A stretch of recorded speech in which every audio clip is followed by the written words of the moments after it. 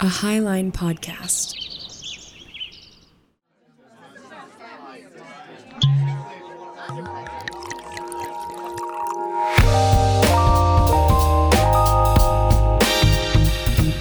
We live in a complicated and fascinating world that invites us to dive deep into its intricacies. Exploring the ideas and events that excite, intrigue, irritate, and confound us is how we graduate our knowledge beyond meme culture. Join us over a cocktail as we expand our understanding and share in the beauty we find along the way. I'm Stephen Torna. I'm Kat Dwyer. And I'm Stephen Henning. Welcome to the Whiskey Bench. Hello, everyone. We are hanging out at Mr. Henning's house. Welcome to the studio, you guys. Live. I am fortunate enough. Well, live for us. Yeah, live Right. for us. Sorry, not ready. Not for you guys. Not for anyone else.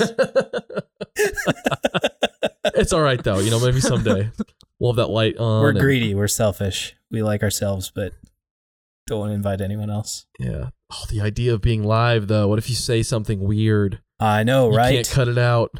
Totally. Oh, I love it. Then you're like Joe You Rogan. can't cut it out.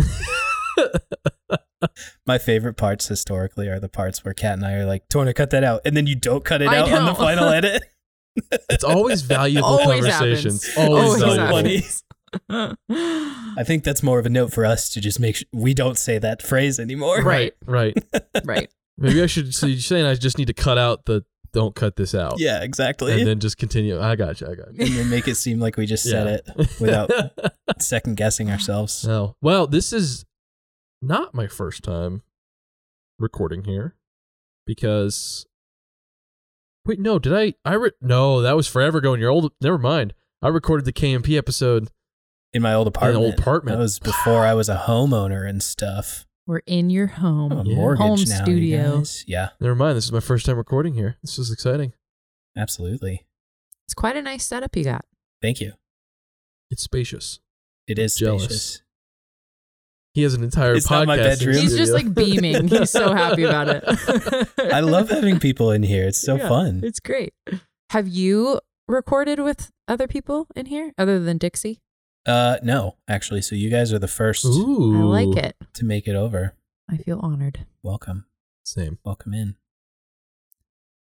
Feels like winter. It was like 3 degrees today. And yes, we've got a bunch of snow. Bunch of snow. It's almost Christmas. Our drink is red. Yes. That is so good. And Henning likes it. It's very ginny. Wow. Torna's mother made the syrup in the cocktail we're drinking. Yeah. Amazing. So we got some cranberry cordial made by Mrs. Torna. Cheers. Yeah. What is this?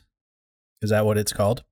So I didn't know what to call this. I was gonna bring us one of the cocktails that I have been making, but I was like, well, we've done a lot of Negronis recently, so I didn't want to do the pumpkin Negroni. And then Kat would not have argued with you though. no, and it's pretty tasty actually. So but my mother had made the syrup, so I thought, hey, why don't we just do like a little gin something? So Yeah, there you go. It's just gin, a little bit of some cranberry and rosemary cordial, Delightful. and some club soda. Very ginny. Yep. We each also have a finger of Lagavulin 16. My favorite Scotch whiskey. It's the right thing to do when we're in your home. Yeah. Yeah. Yeah, so we each have that next to us as well. And later we'll be going to a new local brewery, grab some dinner and grab some good beers and stuff. Yes. It's just a good hangout. Kat, welcome to Billings for the first time ever. Yeah. Billings great. What do you think so far? I mean, I've really just driven up one street. That's fair. This is fair. No, but it seems cool. The Butte situation that you're like beneath, quite Yes. beautiful. The Rim Rocks. Yes. Rim Rocks. Mm-hmm. It is it's a butte, right? Is it a butte? It's a plateau. It's a that one's a plateau. plateau. So we call Yeah. this the Rims, this whole spine of cliffs. But like On Phipps the is north kind of end. like a butte.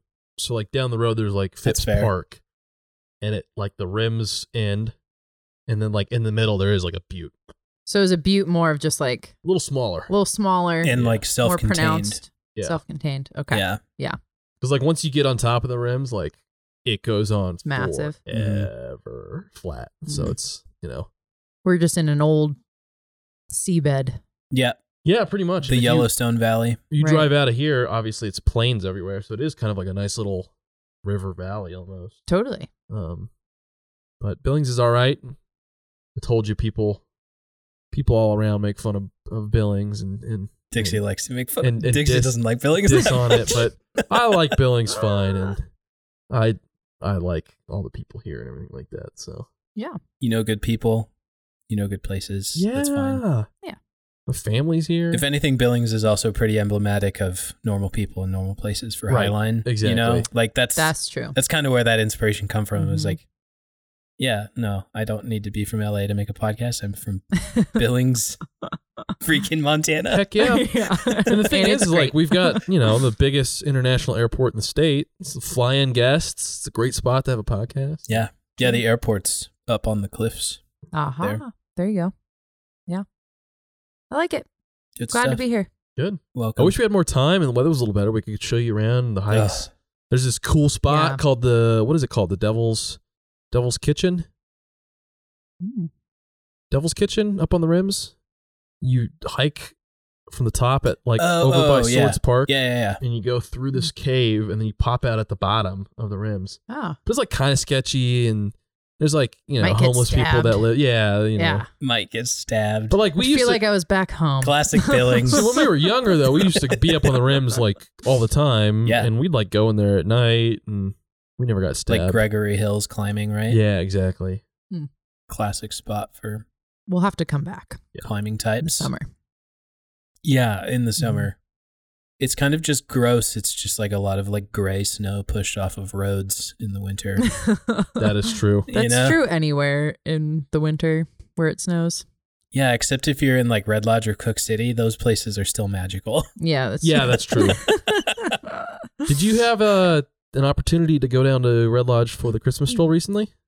No, I really wanted to, didn't but make it this year. I went to the one in Bozeman on Saturday and I just couldn't swing going Dang. on Friday. I can't believe we've missed that. That breaks a streak of 4 years. Yeah. You normally go to the Red Bummer. Lodge one? Yeah. It sounds cool. It's awesome. They got buggy rides and Yeah, a little more charming than the Bozeman one. totally. Right. The Bozeman one, okay, let me just say, this is all I've known, my only window into what the Bozeman Christmas stroll is like. I haven't gone to it yet. This is my third winter here and I haven't gone. But I live, 2 blocks from from Main Street. Californians not participating in our culture. God damn Yeah. it.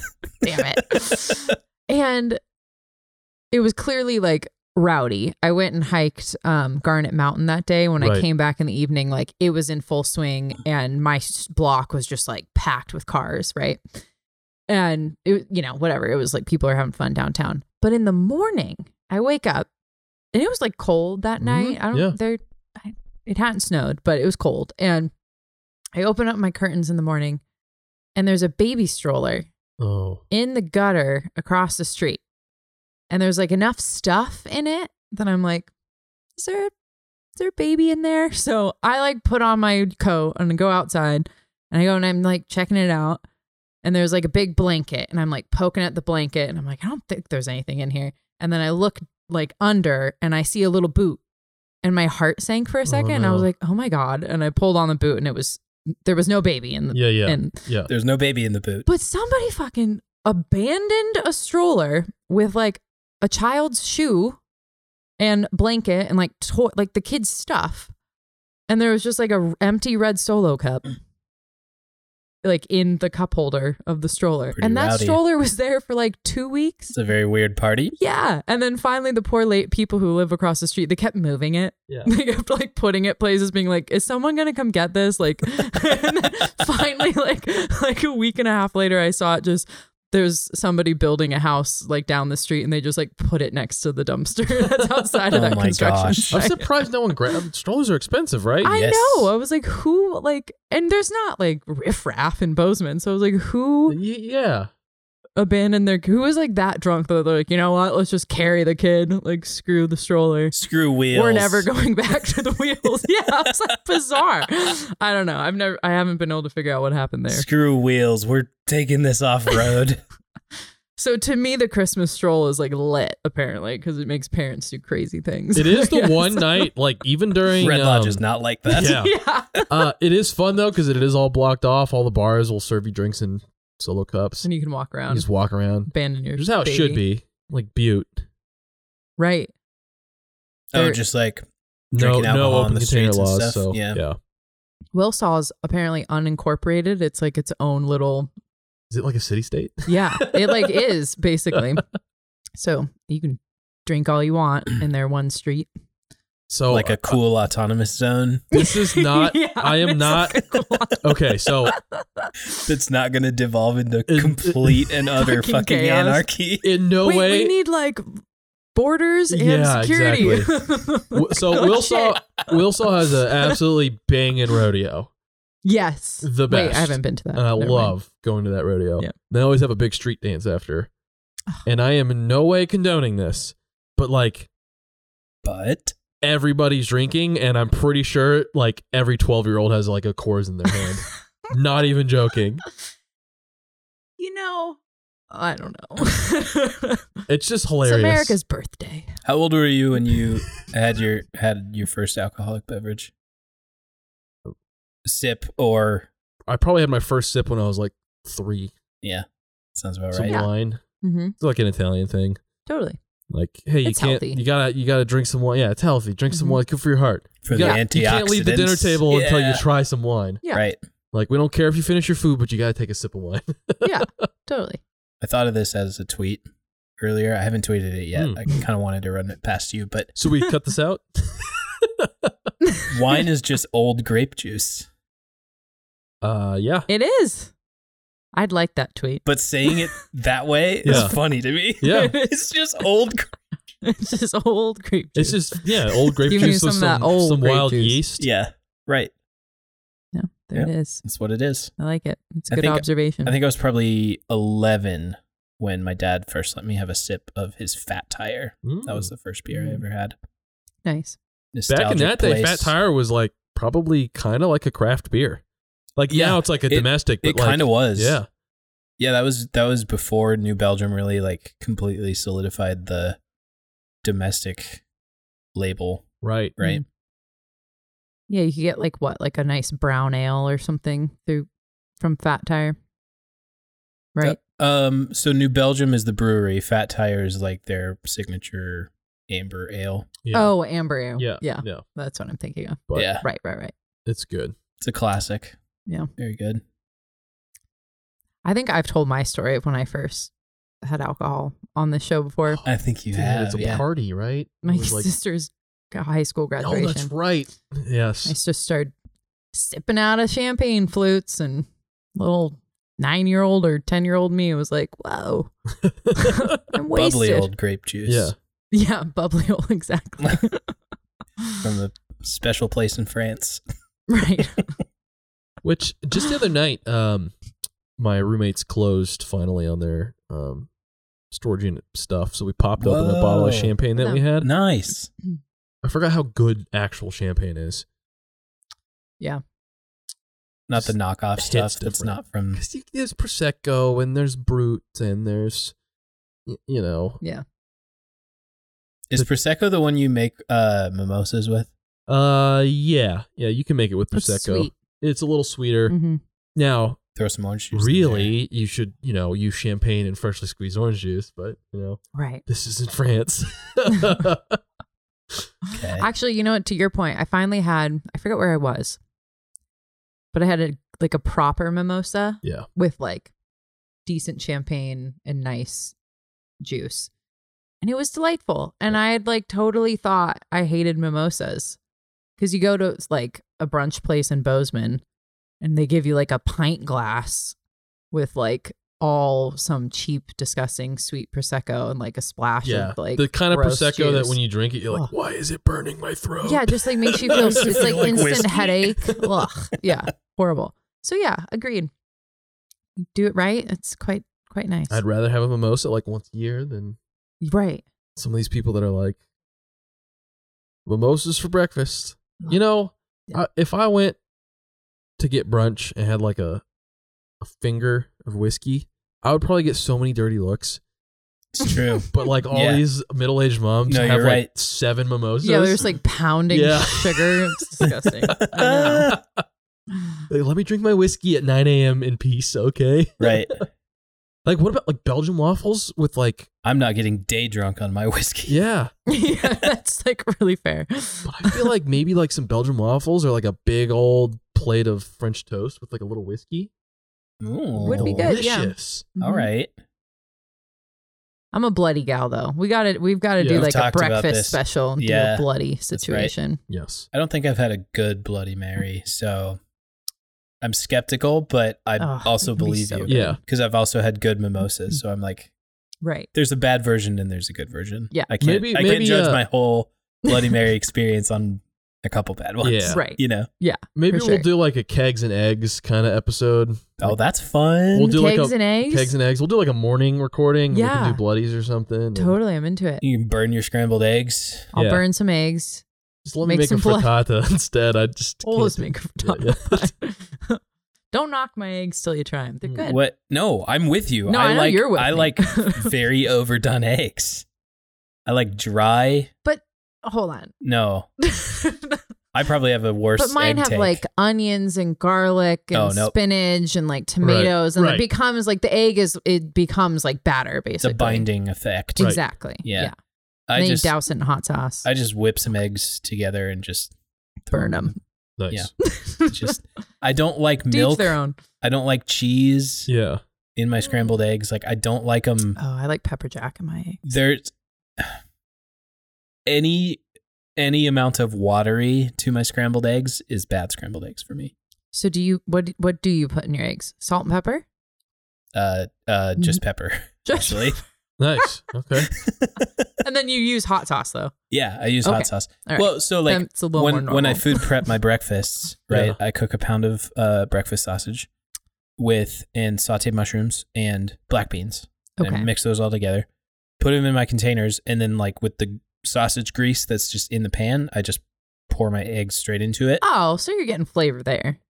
I mean, a bit, but Yeah. No, I'm Yeah. I'm also getting every trace of moisture out of those eggs. But then you just yeah. Well, that's how I like fried eggs too. I just go straight like the most over hard egg. I want no runny Yeah. yolk at all. My boyfriend Steve likes his fried eggs that way, Good like man. over hard. Good man. I don't know. I like them I think over I've easy. said this before. Like, egg yolk is like the fountain of youth. It's like nature's sauce. It totally is nature's sauce. Yeah. Yeah. No. In your sourdough toast.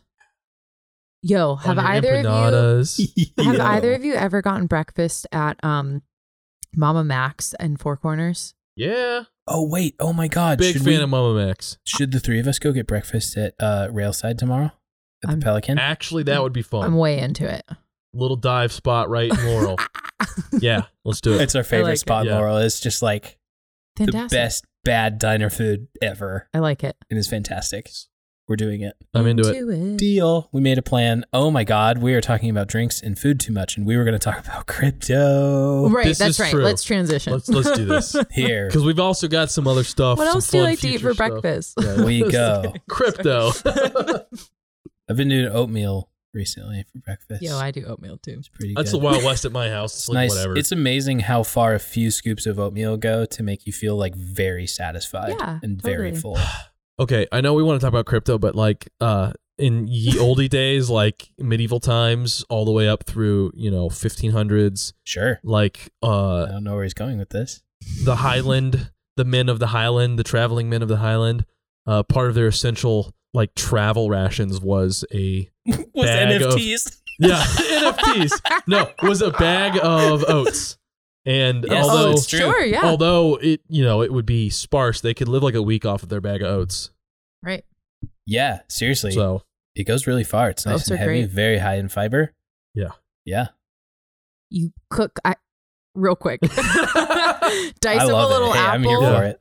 add a little salt and a little bit of sugar in melted butter, and like kind of saute those until they're soft. Uh-huh. Then add your oats and water and Oh. cook that. it's a little Yeah. apple It's like pie. instant like sweet baked apple in your oatmeal. I say Yeah. brown sugar. Yeah, you Dash can do that. cinnamon too. Yeah. Oh, Yeah. Super good. Anyways. Should we start food podcast? No. But like we just talk about Dry food. eggs, that's what we'll call it. Dry eggs. The entire ingredient list is just eggs. Just eggs. Cooked. Yes. Cooked eggs. Whatever. Oh my gosh. All right. Well, I just took my first sip of the The Lagavulin. Yep. absolutely delightful. I'm moving on to. And Cheers, we can friends. Yeah, let's cheers to that. Cheers. To the Lagavulin. Dive into our crypto Cheers. talk. You haven't finished your No, cranberry but I'll- delightfulness, but Cheers. So, last week we had a discussion about Kat makes the best faces when she It's tries really my intense. whiskey. It's delicious, but it's like, I'm not Yeah. knocking it back. No, Nor should I. it's a sipping. Right. Yes. Yeah. I dare think I you would take a like a shot of little this. water. Not that I'm asking for it. I'm not Yeah. asking for it. But I We can think make it happen. my whiskey sitch, I think I'd be like a water gal. I have some Or- granite stones in the freezer. We could throw a stone in No, there. no, no. It's all good. Chill it down. It's nice. But doesn't like James Bond add water or something? Somebody does. yeah, Anyways, you can. crypto. Crypto. Last week, last episode, I guess this was like 2 weeks ago, we talked about inflation and we hinted a little bit about crypto. So this episode, which is the last episode for 2021, And the last episode with that Henning. Henning is present. For now. For now. You didn't add the for now. I know. What? Oh, no. For now. For now. So, we're just having a good time this evening. But we do Right. want to talk about crypto, at least for a little bit. Yep. And then I do want to talk about 2022 prospects and Totally. kind of the fun stuff we've got planned and Yeah, I'm into it. everything like that. And I think we'll see Henning off with a proper salute. I'm not And, going anywhere. We still have our group text, you guys. Yeah, we should We still still have the a group whole text. Highline Discord going to. true. Tune into that.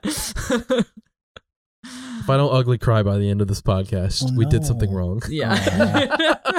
No, that comes after dinner. After we finish these Yeah. two Yeah. liquor drinks, multiple beers. Then we'll cry. Yeah. Crying is later. And then we'll So, recover with breakfast. Yes. all right. So we're going to dive into crypto finally. But before we do that, we haven't really talked about it much on Whiskey Bench. We've hinted at it here and there, but where are you guys at with your crypto understanding, with your crypto acceptance level? Like, are you really into it? Are you open to it? Are you like, no, this is weird? I'm totally intrigued by it, but I don't understand it. Okay.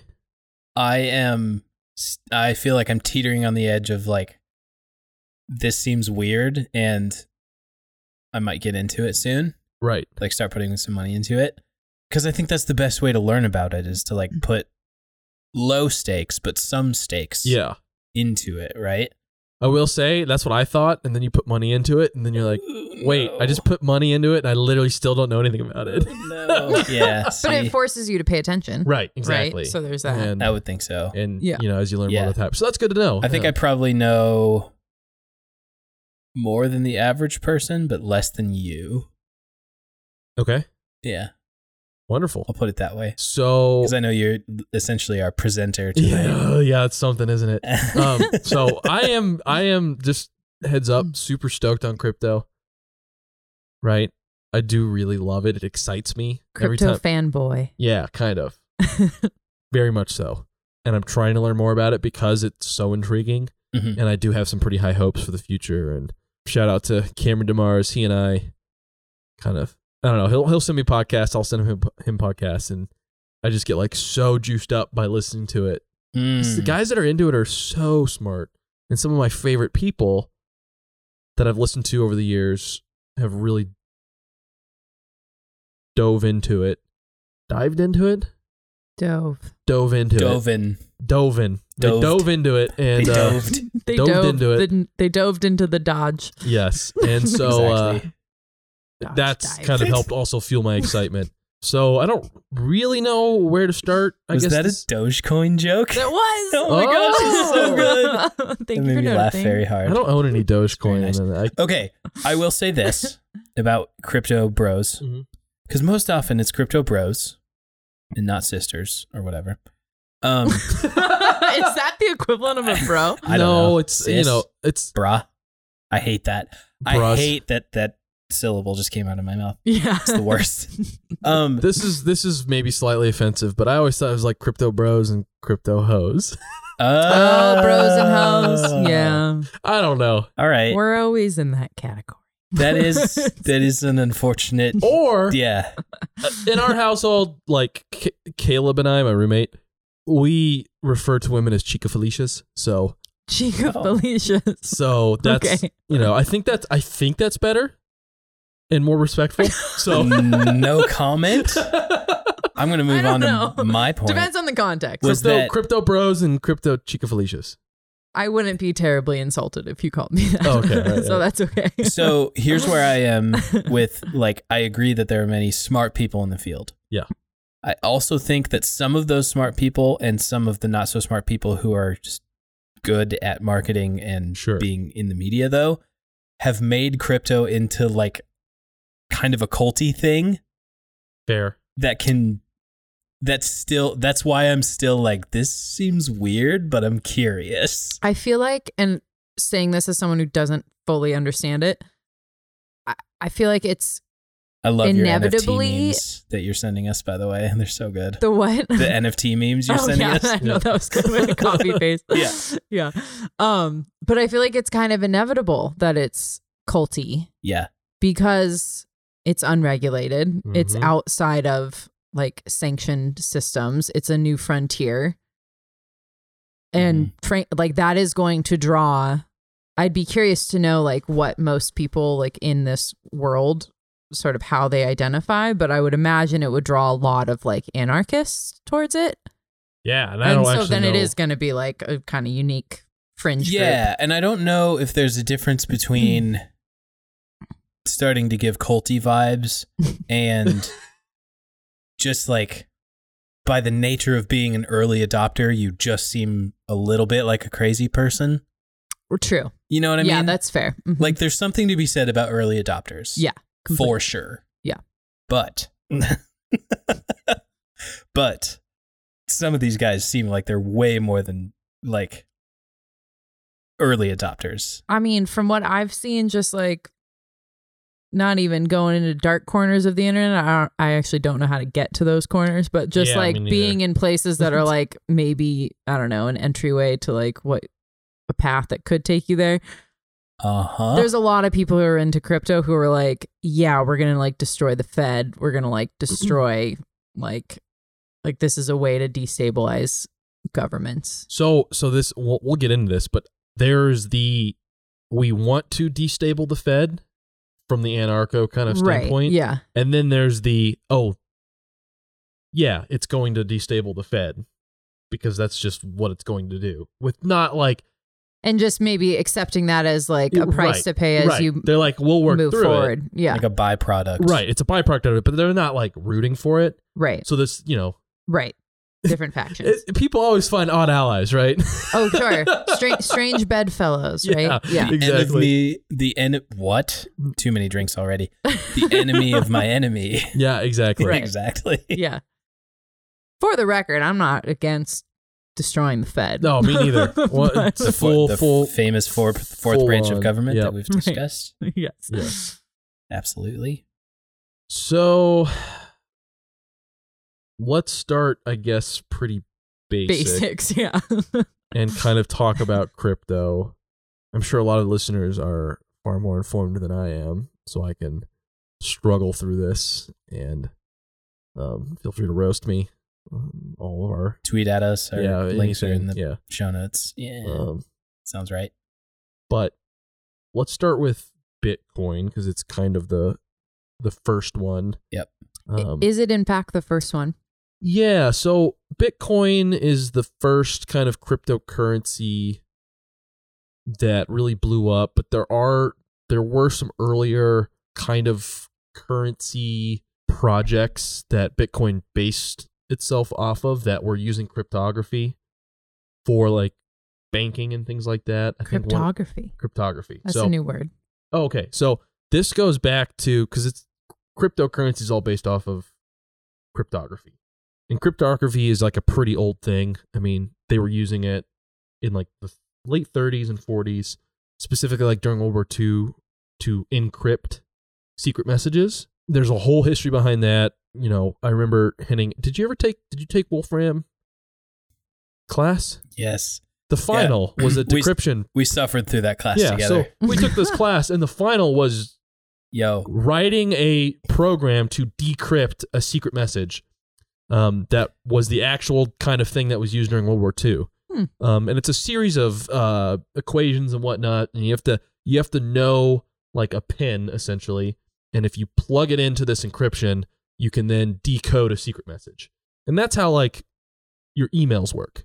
So all of your emails are encrypted, and that way, like people that you don't, so you're sending your email to whoever, you send an email to me, it's encrypted, and it's to ensure that Henning can't look at the email that we sent to each other. Right. Unless he has my login. So that is the part. Or unless I'm just copied on the email. Right, exactly. So what the encryption does is protect the traveling of those bits and bytes from you to him. Okay. And I can't like swoop in the middle and grab it. So it makes it so it's message. not publicly accessible. It's just like, okay. Exactly. Right. And so that makes sense. There's a lot of encrypting math that is part of all that is crypto. All of the cryptocurrency. Math. Yeah. 2 gripes about that class we were in. Yeah. First of all, the results of the test, the solution to the test was the first 2 paragraphs of the book, A Tale of Two Cities. That's great funny. book. Yep. Very annoying for that to be like the result of the test. Secondly, that class made me work so much harder than a 5-credit class I was in. And it was a 1-credit class. I spent upwards of 20 hours a week on homework. Infuriating. For a 1-credit class that I got a D in. You got a D? Yes. You got a D? I got a D. I got a B. What?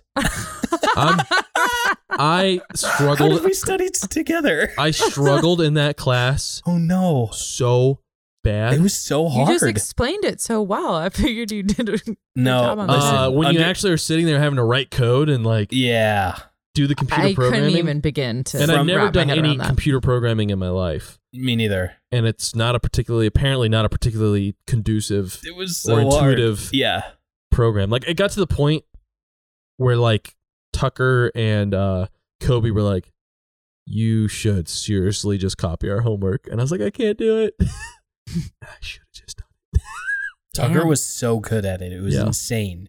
It made me so mad. Anyway, because I'm used to knowing things. Yeah, exactly. Encryption has been around for a long time, and it's just a way to basically add security to all sorts of things, messaging, banking. Sure. It keeps people that you don't want out. That makes sense. Essentially. And so all these crypto and blockchains are kind of based on using encryption. That's really helpful to know. Right. Like, so that's maybe that's obvious, but it wasn't obvious to me. Security side comes in. Okay. Mm-hmm. And then solving the encryption is a very difficult mathematical process. Is that what the mining is? And that's what the mining is. Oof. Is solving the encryption problems. And the rewards for solving them is mining crypto.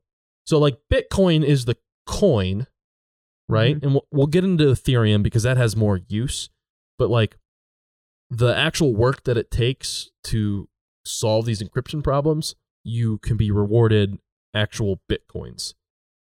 Because it takes a lot of time and a lot of power, energy, all of these things. Right. And it's this balance where the price of Bitcoin reflects the cost of mining equipment and the energy. And when Bitcoin was at $69,000, it hit $69,000 exactly. Hee hee. Funny sex number. Yeah. Classic. The price reflects it where like, I don't know how it works, but it's all built into the rules of the system. Like it means that you have to do more work to earn that Bitcoin.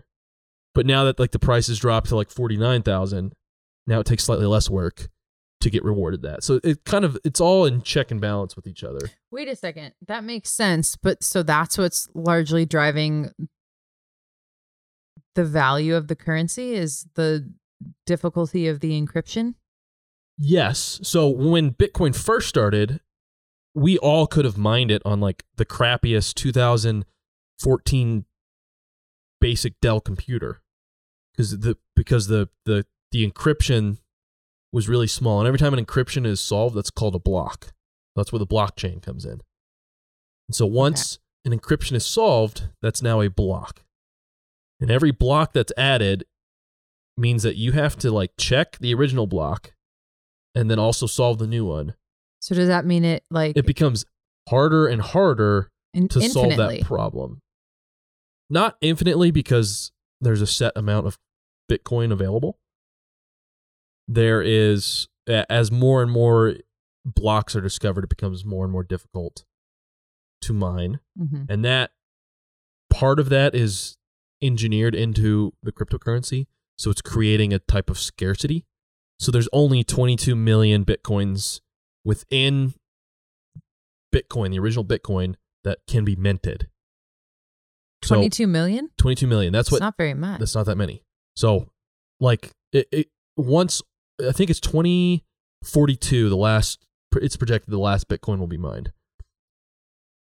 That means there's not enough Bitcoins in the world in circulation right now for every single millionaire to even own one. There's a lot of millionaires in the world. Because the value is different. Right. Right. So there's only 22 million coins. A lot of them are lost. Right. Okay. Because people had them on ledger cards, on computers. They forgot about it. So and it's encrypted, so that means it's like hidden away. Right. Right. Which adds to security, right? And there's insanely difficult passwords that are just like randomly generated. Randomly generated 25-word get you into your wallet. Codes. Yeah. And like some people get locked out. Yeah. Because a lot of people like write their password on a sticky note and that sticky note gets lost. Yo. Yeah. That's me. Right? So things Actually, no, I have it in a book. Quick plug, you should use the app LastPass. I've been using it for years. LastPass. You remember one master password and it generates incredibly secure passwords for every app, and it remembers both your username and your password. So you can start using different usernames as well and have those like auto-generate. Now, I mean, like if you lose your master password, you're kind of fucked or whatever, but... if you're that person, you're fucked either way. So what happens when that site gets hacked? Right. And most of their employees are into the security of them. Anyway. So, but who created Bitcoin? So, okay, hold on. That's a stupid question. I know that there's like this whole mystery around Sakamoto, or the fuck his name is. Satoshi Nakamoto? Sakamoto. Anyway, Satoshi in his white paper. There are different philosophies around this. Some people think it was a group of people. Some people think that it was someone that had very little computer programming knowledge because of the way it was written, like the actual algorithms and the code. It's not sloppy, but it's pretty rudimental, like pretty basic. I forget the gentleman's name. There's someone that a lot of people think it was actually this really famous cryptographer. I forget his name, but he was like one of the first people that came out and supported Bitcoin when all of these other people wouldn't. And he died, I think, in 2017 or something. And it correlates with about when like Satoshi went silent and actually communicating with the community. So who knows? I guess my question is like, and this will show my total ignorance of this sort of thing, but whoever it was that created it, did they just like write a code to create this set amount of of coin, and then people have to solve the code to mine it? Yes. So it is just like code. It is just code. Okay. It's like the most insane online geocache ever. But the thing is it's not just code. And now we're going to talk about like kind of the basics of the crypto and the network and the mining and how this ties into how it works. So when Satoshi invented this, coded it, and he could have just started it and mined it on his computer. And the problem with that is he's the only person that is solving these problems. And he's the only person that is keeping up with this. But it's become really widespread. So now people all across the world are doing this. So essentially, he's built this massive network of computers that are all interacting with each other across the world. And this is where the value comes in. It's called proof of work and kind of how the network is built. So I don't know for certain the details of this, but like whoever was behind inventing Bitcoin probably was thinking, okay, we need a way to have a decentralized method of processing money, currency that can't be manipulated, that, you know, can be held accountable, but also has privacy built into it. And so the way that these blockchains work is that you have these miners all across the world, and solving these algorithms are part of the equation. So by solving these algorithms, you are keeping track of every transaction that is happening. So if I trade you some Bitcoin and Henning trades someone Bitcoin, these computers are processing that transaction. It's in a ledger. And putting it on a ledger. Right. But the thing is, it's called proof of work. Every node, which is someone that is doing this, is doing that exact same math. So you have millions of individual computers, decentralized, checking one another, verifying that the transaction happened between just the two of us. Ah, okay. So it is So it's like if you guys trade Bitcoin, it's like I'm just over here as a witness, basically being like, yes. But it's like millions of witnesses, but none of those witnesses have a name attached to them. Right. So it's legitimate, but there's no way for any one country per se to say like our central bank is in charge of. Or right. Exactly. Individual all the way to massive groups. It's totally anonymous. Exactly. That's really cool. And so the analogy that I've heard is because it's the community saying like, yes, I agree that person A, which is Torna, gave person B, which is Cat, this much. And it's like an anonymous, faceless community just saying like, yes, we've double checked this. It's good. So how incredible are human beings that we can just do this? There's validity in that. And what's interesting, and this is one of the arguments that kind of is the pro crypto, I'll just kind of, I'm going to be all over the place tonight because when I get excited about stuff, I can't put my sentences together particularly well. But part of the beauty of that is you can interact with anyone around the world almost instantaneously without having to worry about foreign government or bank institutions having to transfer currencies, things like that. It's, good, right? You've got witnesses that your transaction is fair, that your side of the deal has been fulfilled, which is kind of a beautiful thing. So that's kind of the benefit of it.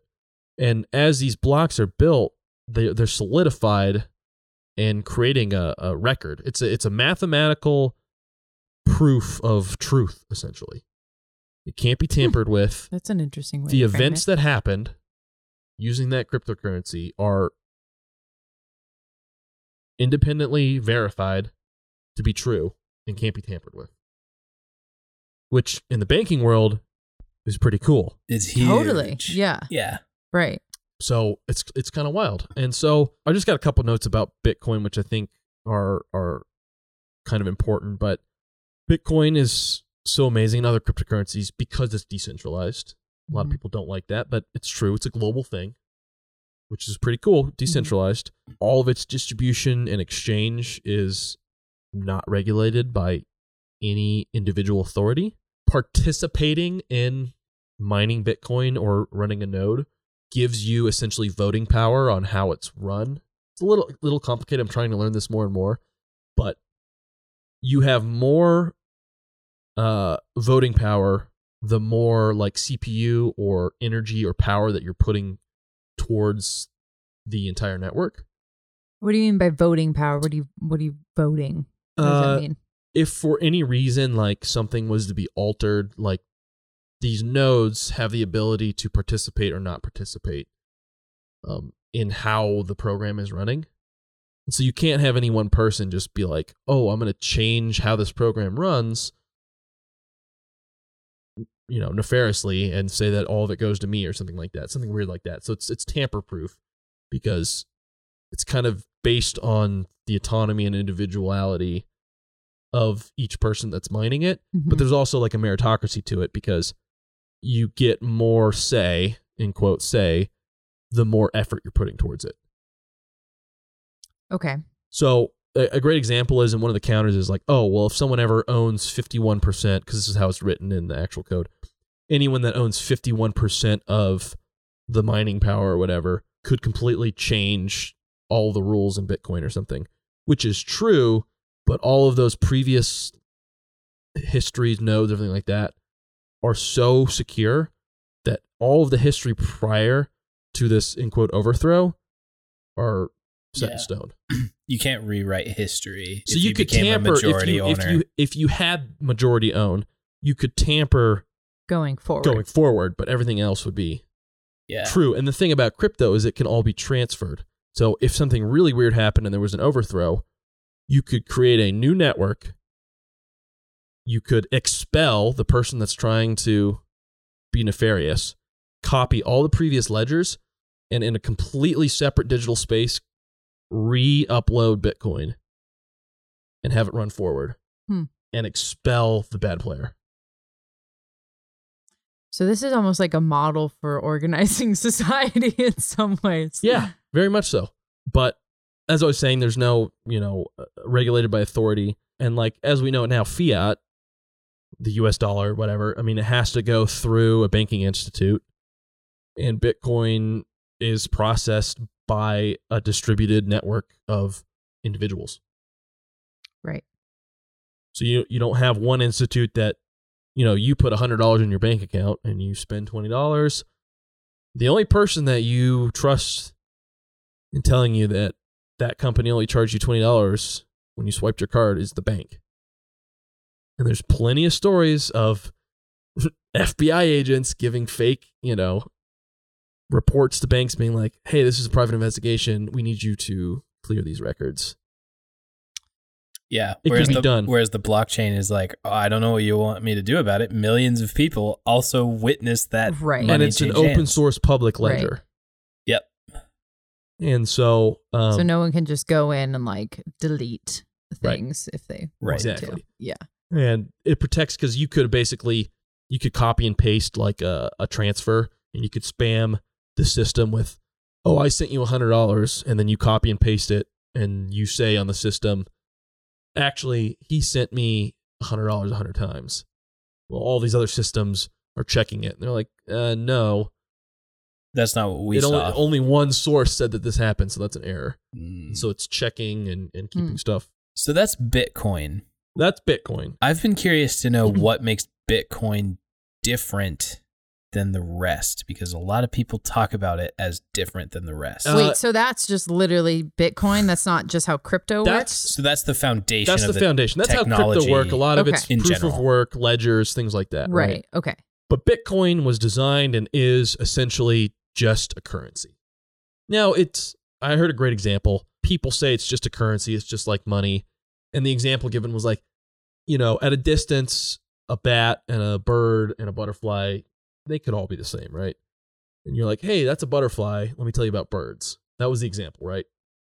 There are similarities, right? But there's differences, right? There's security, everything like that. But essentially, it was designed and is built as being some sort of currency. So it only has one function. It can only be traded, spent, held, right? I mean, it's pretty basic. Whereas other cryptocurrencies are becoming broader and broader.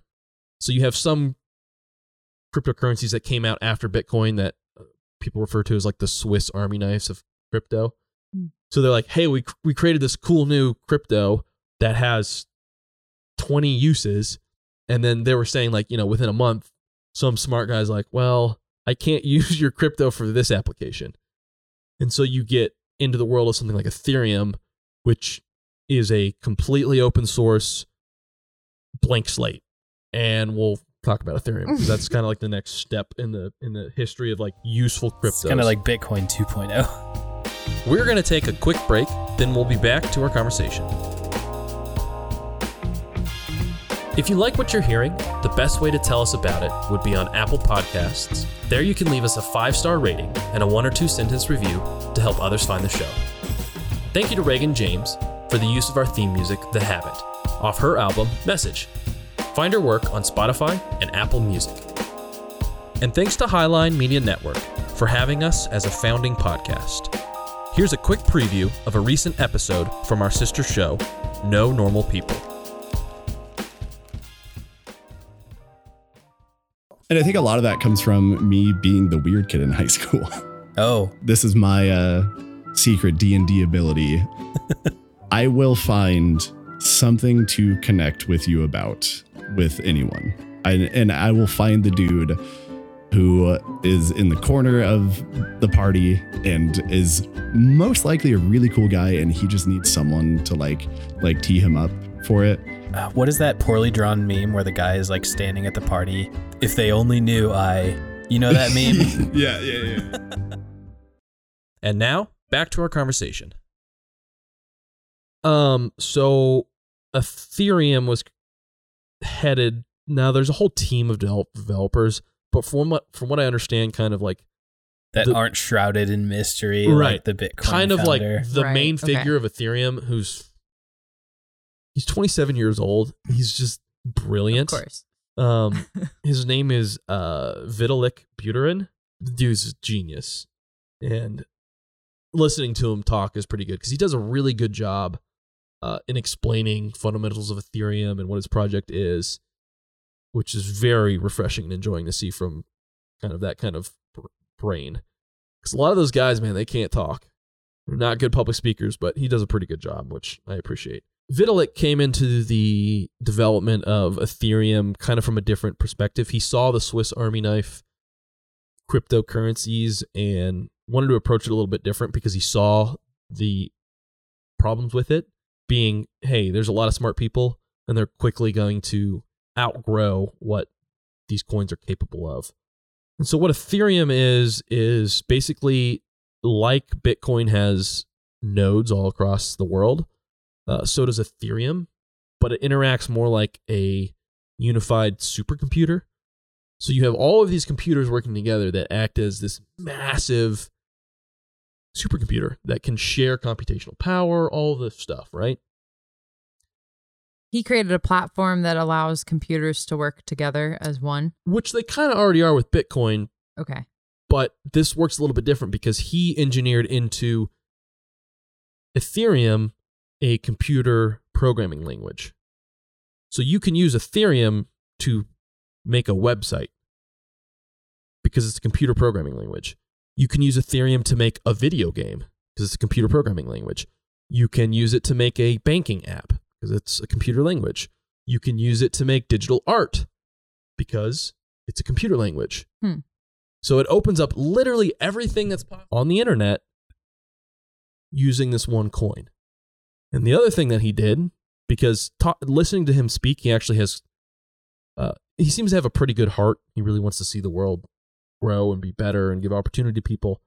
So he didn't put a cap on the number of like coins available. And he also encourages developers to use his system to build alternative coins and kind of build this massive network that's all working together. So you can do art, gaming, websites, domain names, messaging apps. You could basically make an Ethereum Twitter, which is pretty crazy, right? I Googled him and it says that he created Ethereum after developers weakened his, quote, beloved World of Warcraft character. And then he realized that a centralized power over his favorite game, it awakened him to realizing that centralized power is dangerous because it took away this thing that he loved. So he That's was actually I'm going to amazing. create the opposite of that. That is amazing. Also, listening to people talk about crypto, That's the most nerdy They're origin story. it's a Right. very libertarian movement. Right. That's what Very much so. Decentralization, why I'm interested in it. the Yeah. benefits Totally. of globalization, right? Mhm. Interacting Totally. with people, which is really cool. But yeah, so it's this built-in computer programming language that opens up all of this possibility. That's a better face. The other thing is, which is crazy, is it's all open source. So if someone makes this incredible Twitter, alternative on Ethereum network, it's open source, and this other developer can use that, and all of these are seamlessly capable of interacting with each other. So someone could make a Instagram equivalent but then seamlessly, because it's all open source, allow you to merge your Twitter features into Instagram and do all of these crazy things. So how can you make money off of this? So, because that's what will sustain it, right? right. And this comes into part of like the smart contracts, which is part of cryptocurrency. So because it's a computer science language, you can write code. Most of it being like, if something happens, then you have this outcome. Mm-hmm. That means that when you're building your Twitter site, you can write in rules and regulation, fees for things that kind of fuel and fund the development. You know, part of it being open source is participating in it doesn't necessarily mean that you're making money off of it. Mm-hmm.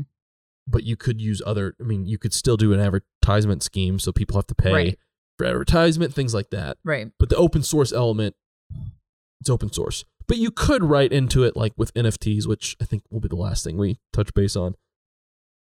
You could write into it royalties, things like that. So, hey, we have this cool Twitter alternative. It's open source, but if anyone uses it and makes money off of it, we want 2% of proceeds. And the thing is, you can't scam the system because it's written into a code that is checked. So you can't say, oh, I'm going to use your program and then not pay you the 2%, because it's written into code. And these smart contracts, which is a good thing and a bad thing, unlike a judge, they can't show any grace. The law written into it is the law, and it will enforce it always. So there's not that human element to it, but like, you know, if you want 5% returns, the whole network knows that you want 5% returns, and it's implementing that rule. So you can't like steal stuff, essentially, which is where the coolness of crypto comes into. It's creating private property within the internet space. Right. It is creating private property. Yes. And like wholesale creating, not just And like not just the idea, claiming what's existing. not just the idea Right. of private property. Like, you know, Henning tomorrow could show up at my house and demand, or the government could show up at my house and demand my house. Right. But if you have your property within a crypto, it's written into the code that is being built and stored. No one, by no amount of force, can take that. There's no fucking eminent domain in the crypto world. Right. Yeah. Which is pretty cool. And a lot of people don't like that. Right. But it does give a really cool opportunity for... Well, the people that are in power currently Of don't course they like don't. Yeah, that. right. Right, Because how do exactly. you like... Yeah. They can't get around How do you it. start to tax something that you, if the code is written in that, so that you have, an individual has like proprietal rights over it? You'd have to change so the a government code so entity that it can can't tax it, yeah. but right. you could write into, you know, your code some sort of tax. So a great example is this there are some people now that are privately creating like these DAOs for research, everything like that with crypto. And they're minting and selling NFTs or things like that. And they're saying, hey, as this is traded or you make money on it, we get 10% of those proceeds. And all of that money, all the proceeds from what we're putting out is going towards this DAO. So it's almost like a self-sustaining research fund, but it's all privately funded. Artists could do it with music. You could do it with paintings. You could do it with podcasts. So this isn't just a currency.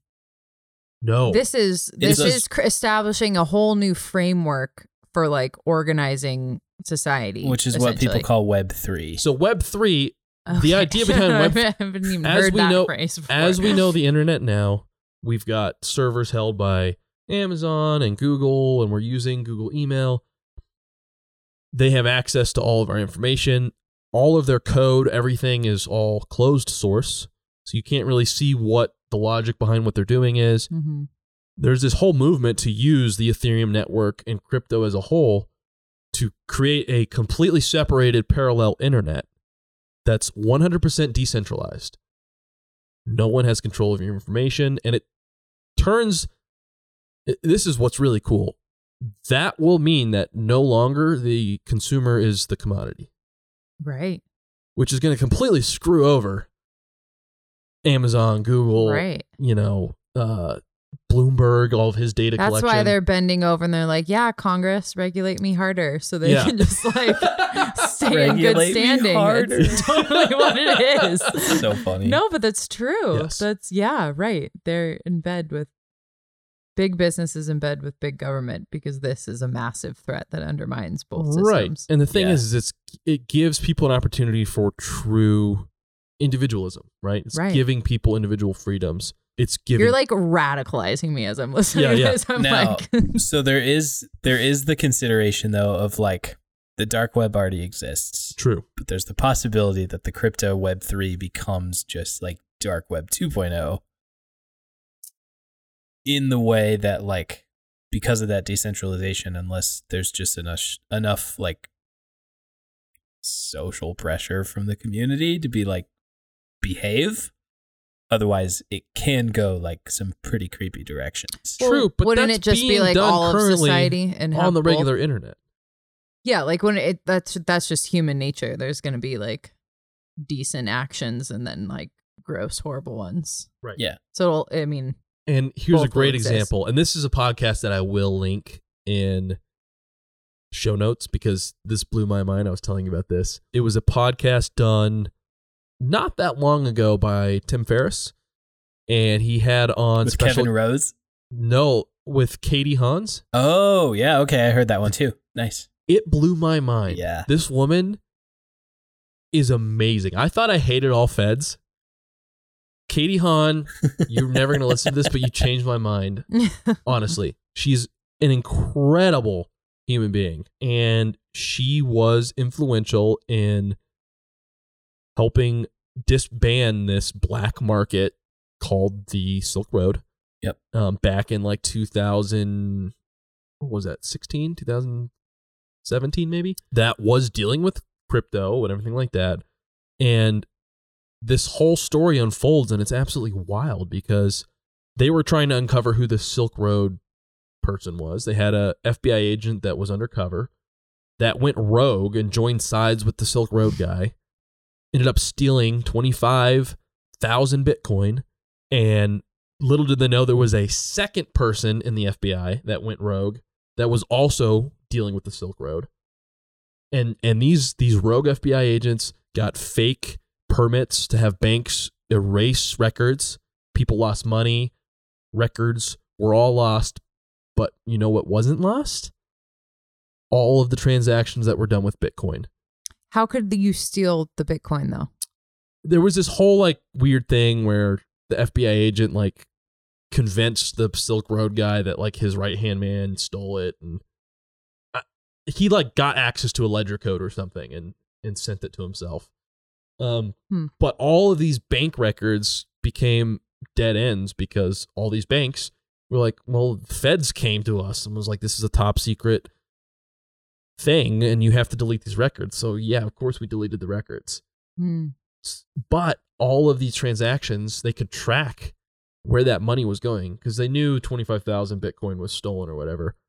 And even though they didn't necessarily know who was trading it, they were able to track public knowledge exactly how many times it was traded, different IPs that it was being traded to.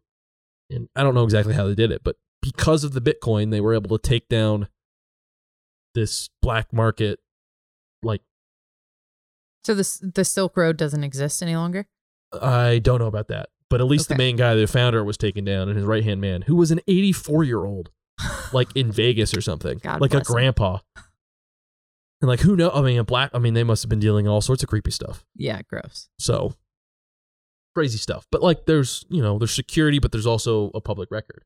So how cool would it be if like the government had to use crypto and it was public knowledge to every person where every single penny was going?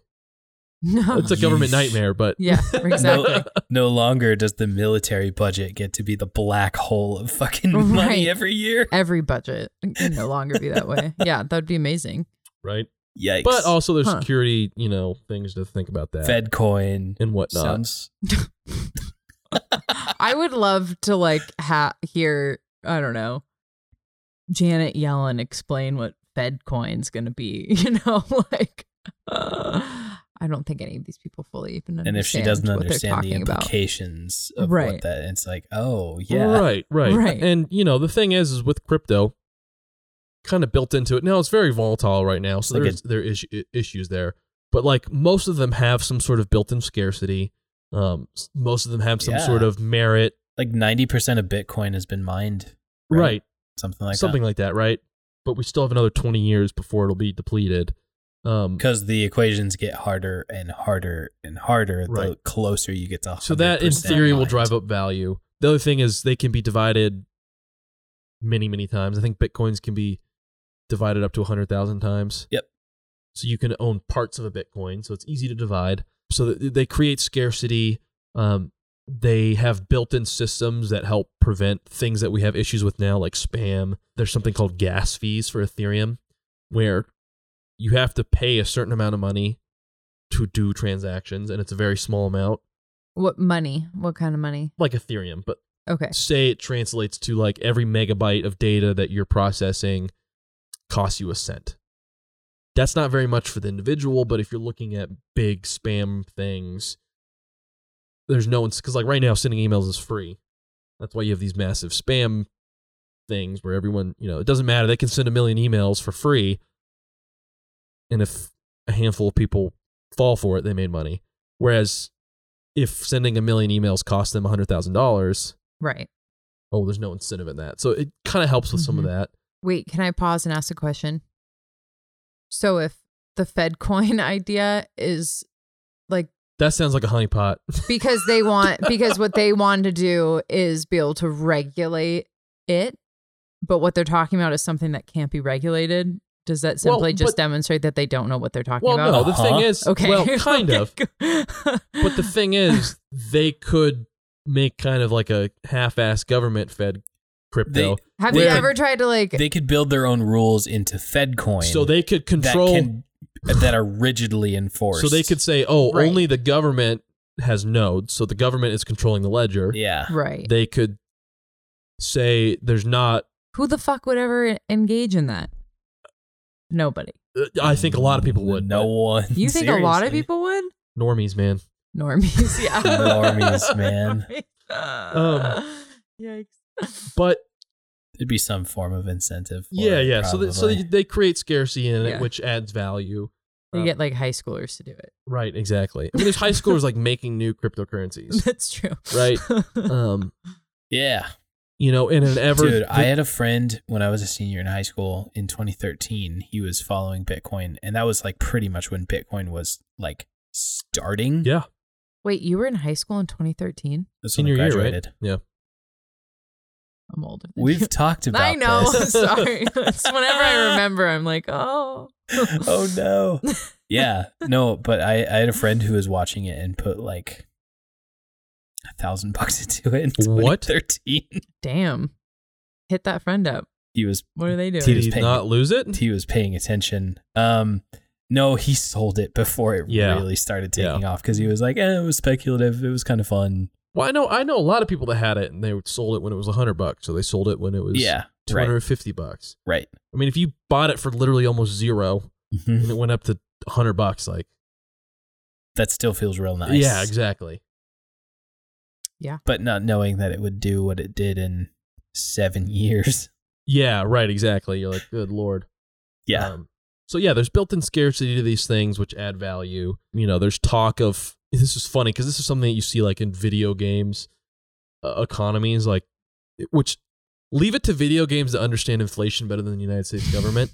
But they're like, That's funny. hey, as you like do things in the game, you get money, but now the economy is flooded with a bunch of money.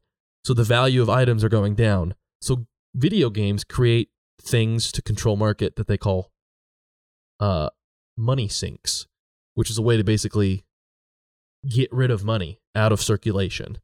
And there's different methods for them to do that. But a lot of these cryptocurrencies are implementing that and saying, oh, why don't we make it so that like certain functions and things like that actually require you to delete currency. So like your gas fees or running things or like certain transactions, you actually end up deleting a little bit of your currency. And instead of like someone getting that money, it's just for the sake of keeping your currency stable. But if there's a limited amount, isn't that enough of a regulatory tool? Yes, but not all these currencies are going for limited amounts. Okay. Limited supply. Right, because they want it to be accessible to people, Okay. which is one of the things, right? They're like, no, we want people to do all these crazy things. The other really cool thing that crypto is being used for by a lot of these guys that are really into it and don't see it as a money grab. A lot of people right now do just see it as a money grab, but people that are actually wanting to see crypto replace what we have now and add alternatives to really help people. I forget the guy's name, but he started a nonprofit where he is offering up Bitcoin rewards for people all across the world, right? Because it's international. There's no limitation to who can receive Bitcoin. Mhm. Bitcoin sees no borders. Yeah, exactly. Well, honestly, and basically the way it works is like he's trying to make like a nonprofit free education program. And he's saying, hey, people all around the world, we want someone to write 10 questions for a chapter about, C++ coding. Yep. And out of the people that submit, the best 10 each get like $100 in Bitcoin. And that's incredible for people in countries that Venezuela, the Congo, all across war-torn Where's another nations. shithole we can name? Sorry. But that, well, I know, but I like, mean, Venezuela's a pretty good. It's a Right. pretty good one. but the thing is like, what he's saying is like, there are brilliant minds all across the world. right, and exactly. His goal, How do you he calls tap it into that? airlifting. And he's So- like, my intent is not to airlift people out of their country Brain and drain. send them somewhere else, but like Create value where create they are. value. Yeah. $100 in Venezuela, $100 US Yeah. worth of Bitcoin in Venezuela. See, okay, so that's still where I'm confused If they by can access it. Bitcoin, because the measure of the value of any cryptocurrency Right. currency as far as, I'm an American citizen, like I hear of the value of cryptocurrency being in terms of dollars still. Right. And but see, because this is it's not so widely accepted enough to make right. it its own and this medium of is exchange. one of the problems. I can only get Bitcoin by like going through an institute and trading my US dollar for it. Coinbase, Cash App, Yeah. Venmo now does stuff like Venmo. that's like kind of a problem, right? Other online applications will allow you to effectively trade, like Right. here are Mhm. this many dollars for this portion of a What do coin. they then do with the crypto? They don't do Sell it back out They on don't the really other do end? anything with the crypto, but like when I buy crypto on Coinbase, they charge me $2.99 to trade it. Yeah, but they're trading it. So then what happens? What What do they do with it? They probably have a hold in Bitcoin, but realistically, they're a middleman for someone in Texas that is mining or has Bitcoin that wants to sell it. And I want to buy some. So they're just a third party. Okay, yeah. They're just like, They're the Wall Street. they're the Right. clearinghouse for Yeah, those exactly. transactions. Exactly. Got it. Which Okay. is a problem with it, right? Because we're not dealing with a strictly cryptocurrency market right now. Right. You can trade with people. If you had a wallet, The dollar is still the thing that happens in the middle. It's Right. like, Or someone I in Jap- sell on Coinbase. right? They put $100 in my account, Right. and then now they have that Bitcoin, and then Torna goes and buys Bitcoin that from them. Bitcoin. Yeah, exactly. And Right. that moves over to Wait, them, so and he the- gives them $100. So in theory, I could not mine Bitcoin, but I could go to one of these third parties and just buy it with US dollars. So that's how Yep. people think of it in investing terms. Yes. Mining is still possible. okay. But typically people are just buying Yeah. coin. Like Think of it- Okay. It's That makes sense. digital gold. Yeah. Right. There's still gold in the earth Yeah. that we could be mining, Right. but a lot of people prefer to just trade what is already on the market. Right. Okay. That makes sense. And Yeah. You know, right now there's not a lot of people using it, which is a problem. You know, legitimacy factor. Right. Increasingly, though, people are accepting it, Yeah. which is cool. Bitcoin especially. I think Shout out. Bitcoin is the one that people mostly, I think it's just because it's been around a while and people have heard of it. Yeah, Right, exactly. Name recognition. You know? Yeah, totally. Whereas like Dogecoin just explodes because a bunch of Redditors get Right. Like, excited. this is stupid. Right. We like But it. the thing Yeah, is- which I think is great that humans can do that. because it's open source, there are Yeah. other coins that they call stable coins. And so there's like a stable coin that's tied to Bitcoin. So it uses the same code, everything. And its price is tied to what the US dollar is valued at. Mhm. And so there's these weird things where you can have stable coins that just match current currency, which to me seems like a stepping stone just to kind of get people Totally. used to it. But Totally. now, like Coinbase, you can buy a credit card, like a debit card, and you can swipe it, and it converts your crypto to US dollar, and you can buy with it. But you could That's cool. technically only have crypto and still like buy a latte. Part of the problem with it becoming more common is it does take it strains the global node when a transaction is used. So right now, like as far as like the engineers and everything that are capable of writing these things are kind of working together to say, should Bitcoin be a day-to-day like currency? A lot of people say no, because if everyone starts using Bitcoin, think about the amount of transactions that are done every day. Right. Yeah, that's insane. That's going to strain the system, and that's going to actually weed people out. Right. Because you're going to need bigger and bigger computers to be able to store the ledgers. So then you might Mhm. end up, oh no, there's actually only like 5 people on Earth that have computers big enough to store these ledgers. And people with computers big enough to store the ledgers of that size probably are governments. Right. So there's talk about, Yeah. let's use the code like these stable coins. Let's use the code of Bitcoin and create this new thing But have a different currency. that has like, it's a different currency that runs off of Bitcoin, but like it's a new ledger and it's easier to run, everything like that. I don't really get how it works, but they're thinking about these things. Yeah. So we create essentially this blockchain technology that allows us all to like make transactions and millions of other people agree that those transactions are happening. We can think of that in currency terms, like money is changing hands, Mhm. coins are changing hands, right? We can also think of it as goods are changing hands. Yes. And that's where Ethereum comes in, because you can use it to make goods and services. NFTs. Yes. There we go. Yes.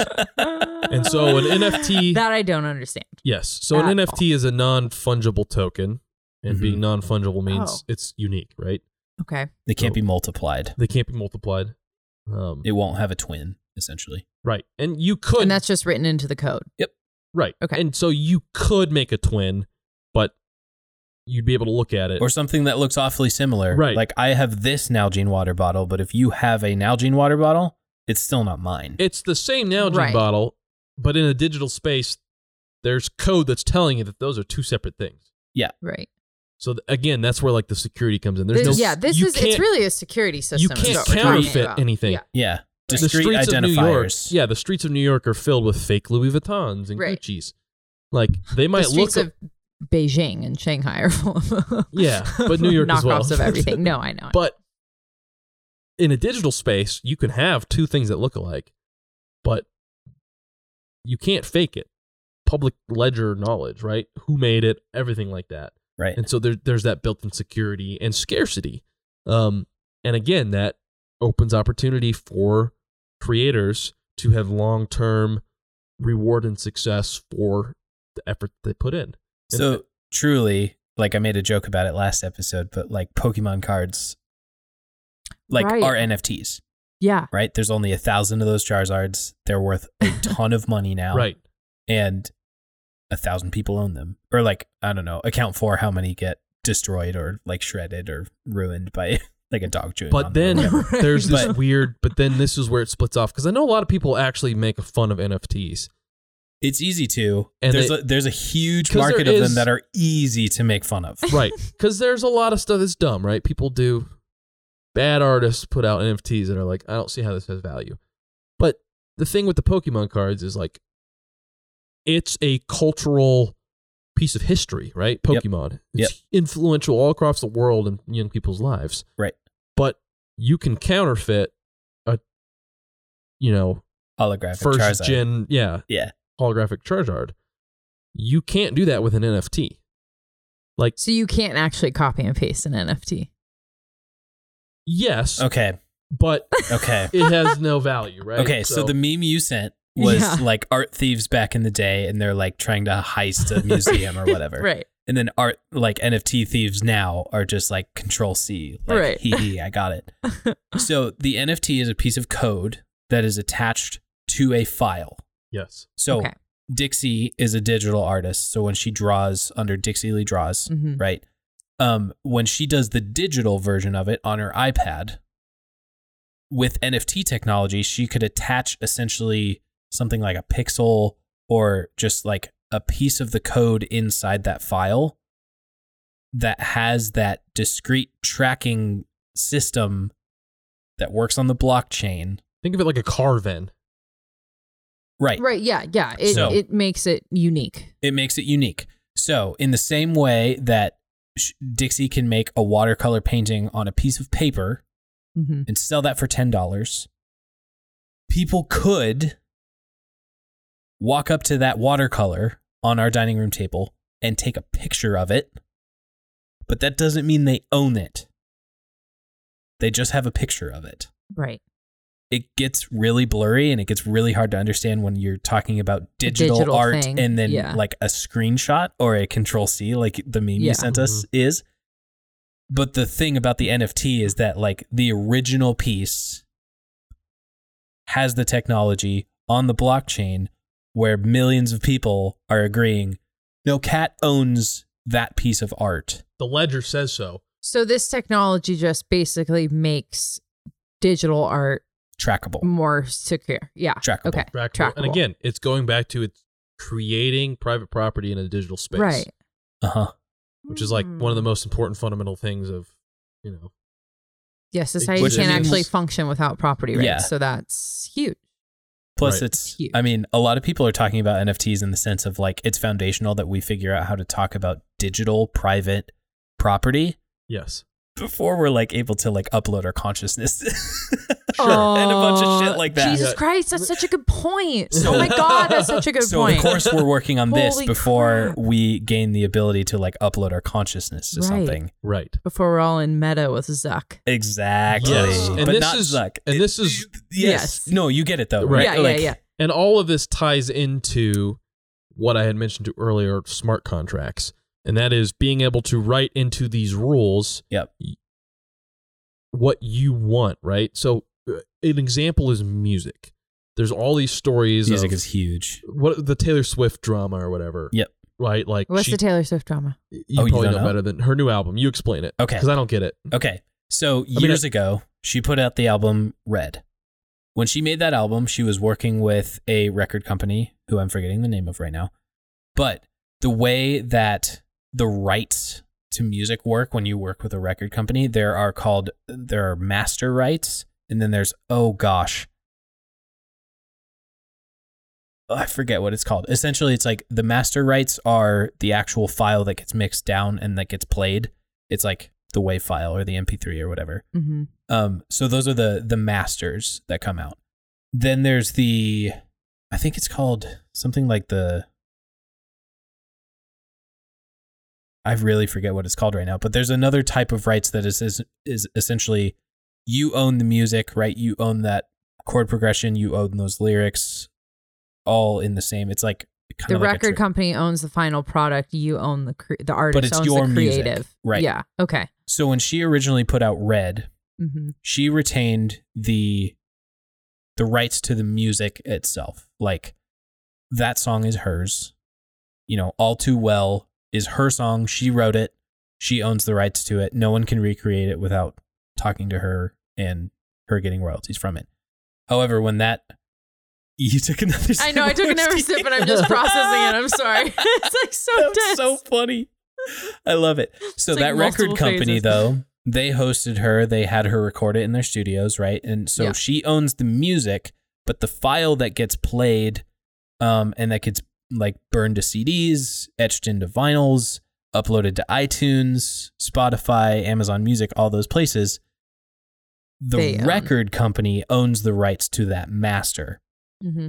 So what happened a couple years ago, is that original record company sold those master rights to a producer that she famously does not like to work with Oh. and does not like at all. But because she retained the rights to the music itself, like the sheet music, the chord Mhm. progressions, the lyrics, and all that, over the pandemic, she had a lot of time, and she goes and just re-records them all herself and puts them up on Spotify and Apple Music and iTunes and all these places with parentheses Taylor's version. Oh shit. So now what happens is when you go to Spotify and listen to Taylor Swift's music, Taylor's version, she gets all the royalties now because she owns the music and those masters. So she circumvented them. She She has such a big fan base. Everyone's going to basically support just pulled her. a massive, like, fuck you, Scooter Braun. Right. Like, I never asked to work with you. I never wanted to work with you. And yet you You're not bought gonna my make- masters anyway. Yeah. So fuck you. I'm going to go redo them because I have complete legal She right can. to do it Yeah. and just do it myself. And she's going to make the money because she has such a big fan base. So she basically Exactly. just undercut that guy. Yep, and that she doesn't like. she literally tweeted and put out a TikTok saying, "Hey, I'm putting Taylor's version of Red out. If you're going to stream my music, please listen to Taylor's version and not the version I put out 7 years That's ago." a fucking power move. It's a baller move, dude. Yo, She's I a like her now for business that. Right. genius. That's great. Which is a lot of drama and everything like that, which could be addressed through NFTs, where she could have addressed those issues ahead of time within a smart contract.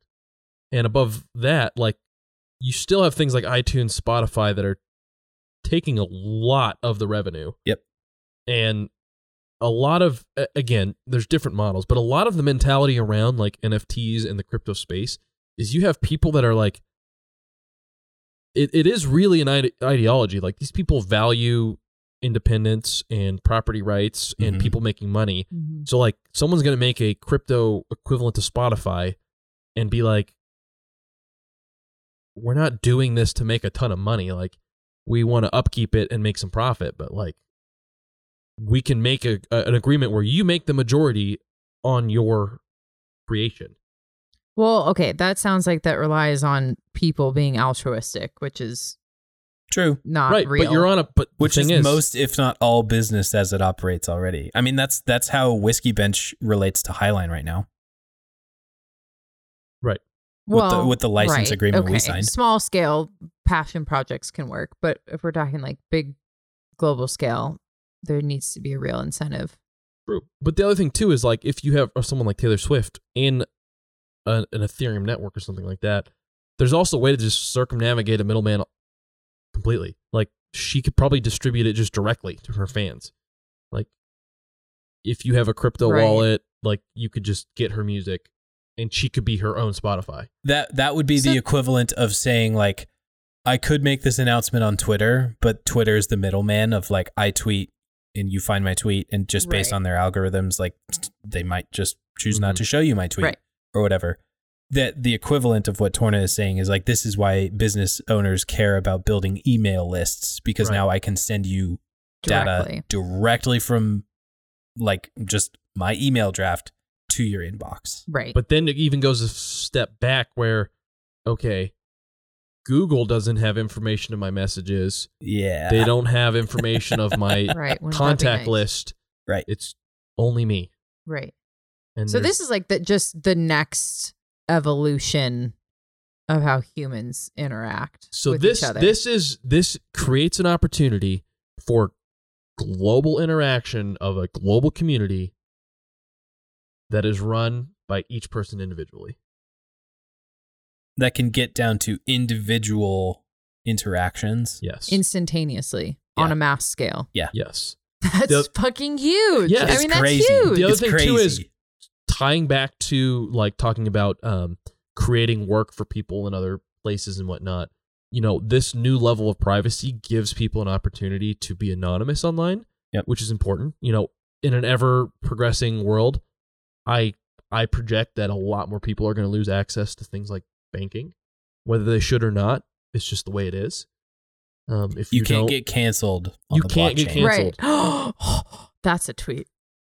yeah, exactly. That's some wisdom from the bench. That's is true. what that is. There's no forces that can collude against you. Yeah. Because it's to anonymous. stop My you, right? computer's canceling me right Yeah, now. there's privacy, there's individuality. It won't let me do this. There we go. Built within that, you have your ID. Yeah. Talking about this work, if you're in a digital space, say you're doing editing, Kat, Mm-hmm.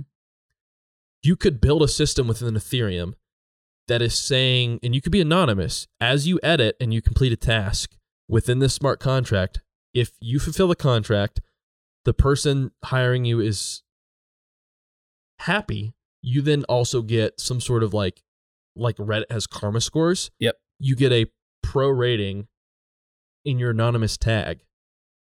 And you start building credit and reputation online.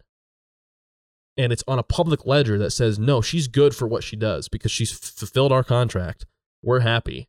And now it's public ledger. Everyone knows that you can edit and you do a good job. So that's just like digitizing what already exists in terms of like humans learning about Yeah. each other and Yeah. Right. sharing things word of mouth. But the thing is, in every way that the social credit score in China is Right, I the was like, creepiest fucking thing ever. right. The blockchain, though, allows that to go from government controls your social credit score to Right.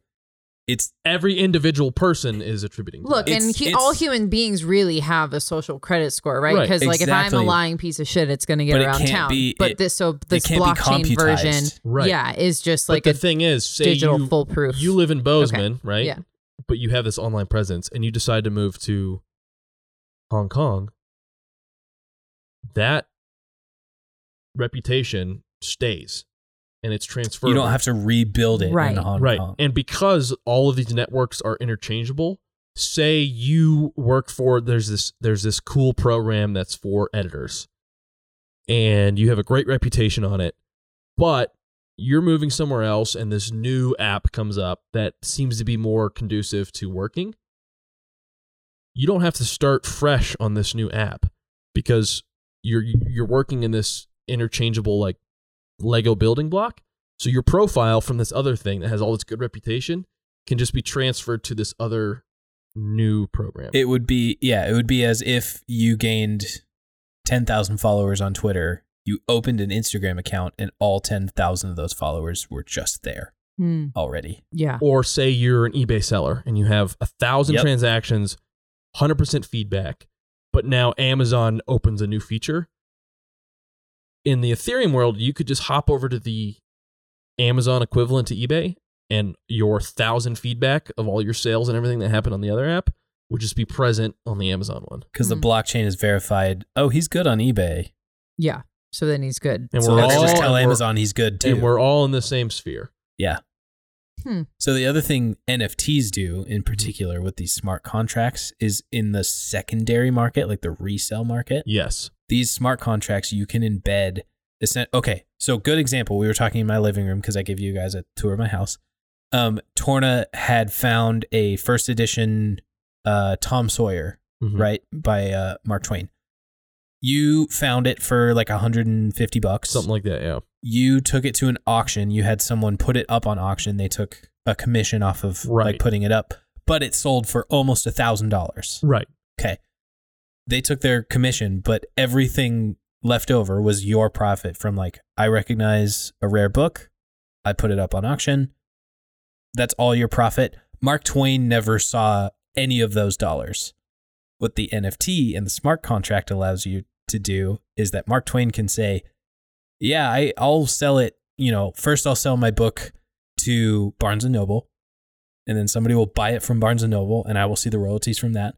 But if that person ever like goes and sells it on eBay or even donates it to Goodwill, the smart contract in the blockchain recognizes that transfer, and you in your smart contract can write I want to see royalties from literally every sale this thing makes until it's completely deteriorated. So say you have an art gallery that's charging 25% commission on their resale.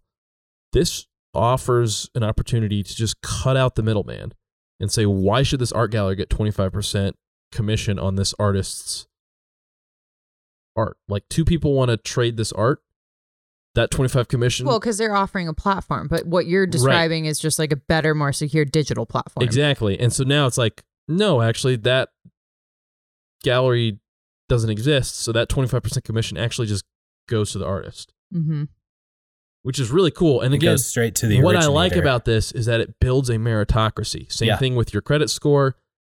It is rewarding people that are good at what they do. And I love that. I have a couple questions. Yeah. One, what happens when somebody dies? It can be written into a contract. It could be. Can you pass on all of So what your realistically wealth and credit and whatever else I that mean, you've established? in the same way, you can say, I have $1 million remaining in my retirement account, and upon my death, that's all inherited by my children. You can just write You that can in. say, I have 50,000 Bitcoin, and they get that Bitcoin. Does it have to be written into the code of whatever? Yes. And Yes. can you amend the code after it's been created, or is it like one and done? I think the creator can continue to manipulate. Is that right? I don't know about this. And this is where NFTs are. Because that would change. People are things, talking right? about the idea of why don't we use NFTs to correspond with a physical thing? So people are talking about car titles in an NFT format. They could be transferable, but there's both a digital, Which is awesome. public ledger record, house titles. Dude, even your license plates.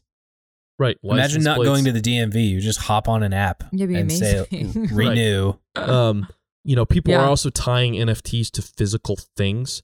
So, Whiskey Bench, say in the future we have live events, we could sell NFTs that are like a cool picture or something like that, right? Cool piece of art that someone could buy, but that NFT is simultaneously a physical ticket to an event. Which is one of the things I've been puzzling over for a while. So they buy this ticket for, say the event's $80. So maybe the NFT's valued at $80 worth of Ethereum. They can buy that. They have the art forever. So that's added value. But then they can The come. art is the ticket? Yeah. Okay. But then they can come to the event and be like, yeah, I own this NFT.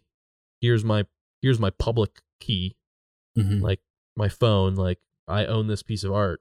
Cool, you get to come into the event. Proof of ownership is your ticket into the live thing. But then it's adding extra value because now they have this cool piece of art. So Okay. it's tied with the physical element to the world. So instead of selling like a ticket that says admit one, the way you would have somebody gain access to your private event is by literally creating something like attractive So that they can say buy we do and an hold event and own. and there's 200 seats. We mint an NFT that has 200 NFTs that has a unique art. Maybe it's like the advertisement for the event. And so 200 people can own that NFT. There won't be another one like it. But then anyone that owns that also has access to that event. So you're creating extra value out of Right. Yeah. that. Same version of like bands go on tour and say we have 100 VIP packages per stop. And, once they're out, they're out. Yeah. Those packages gain you special access to like backstage hangouts, special merch that no one else can buy, everything like that. And it's pretty easy. That's one of we're going to talk about future goals coming up.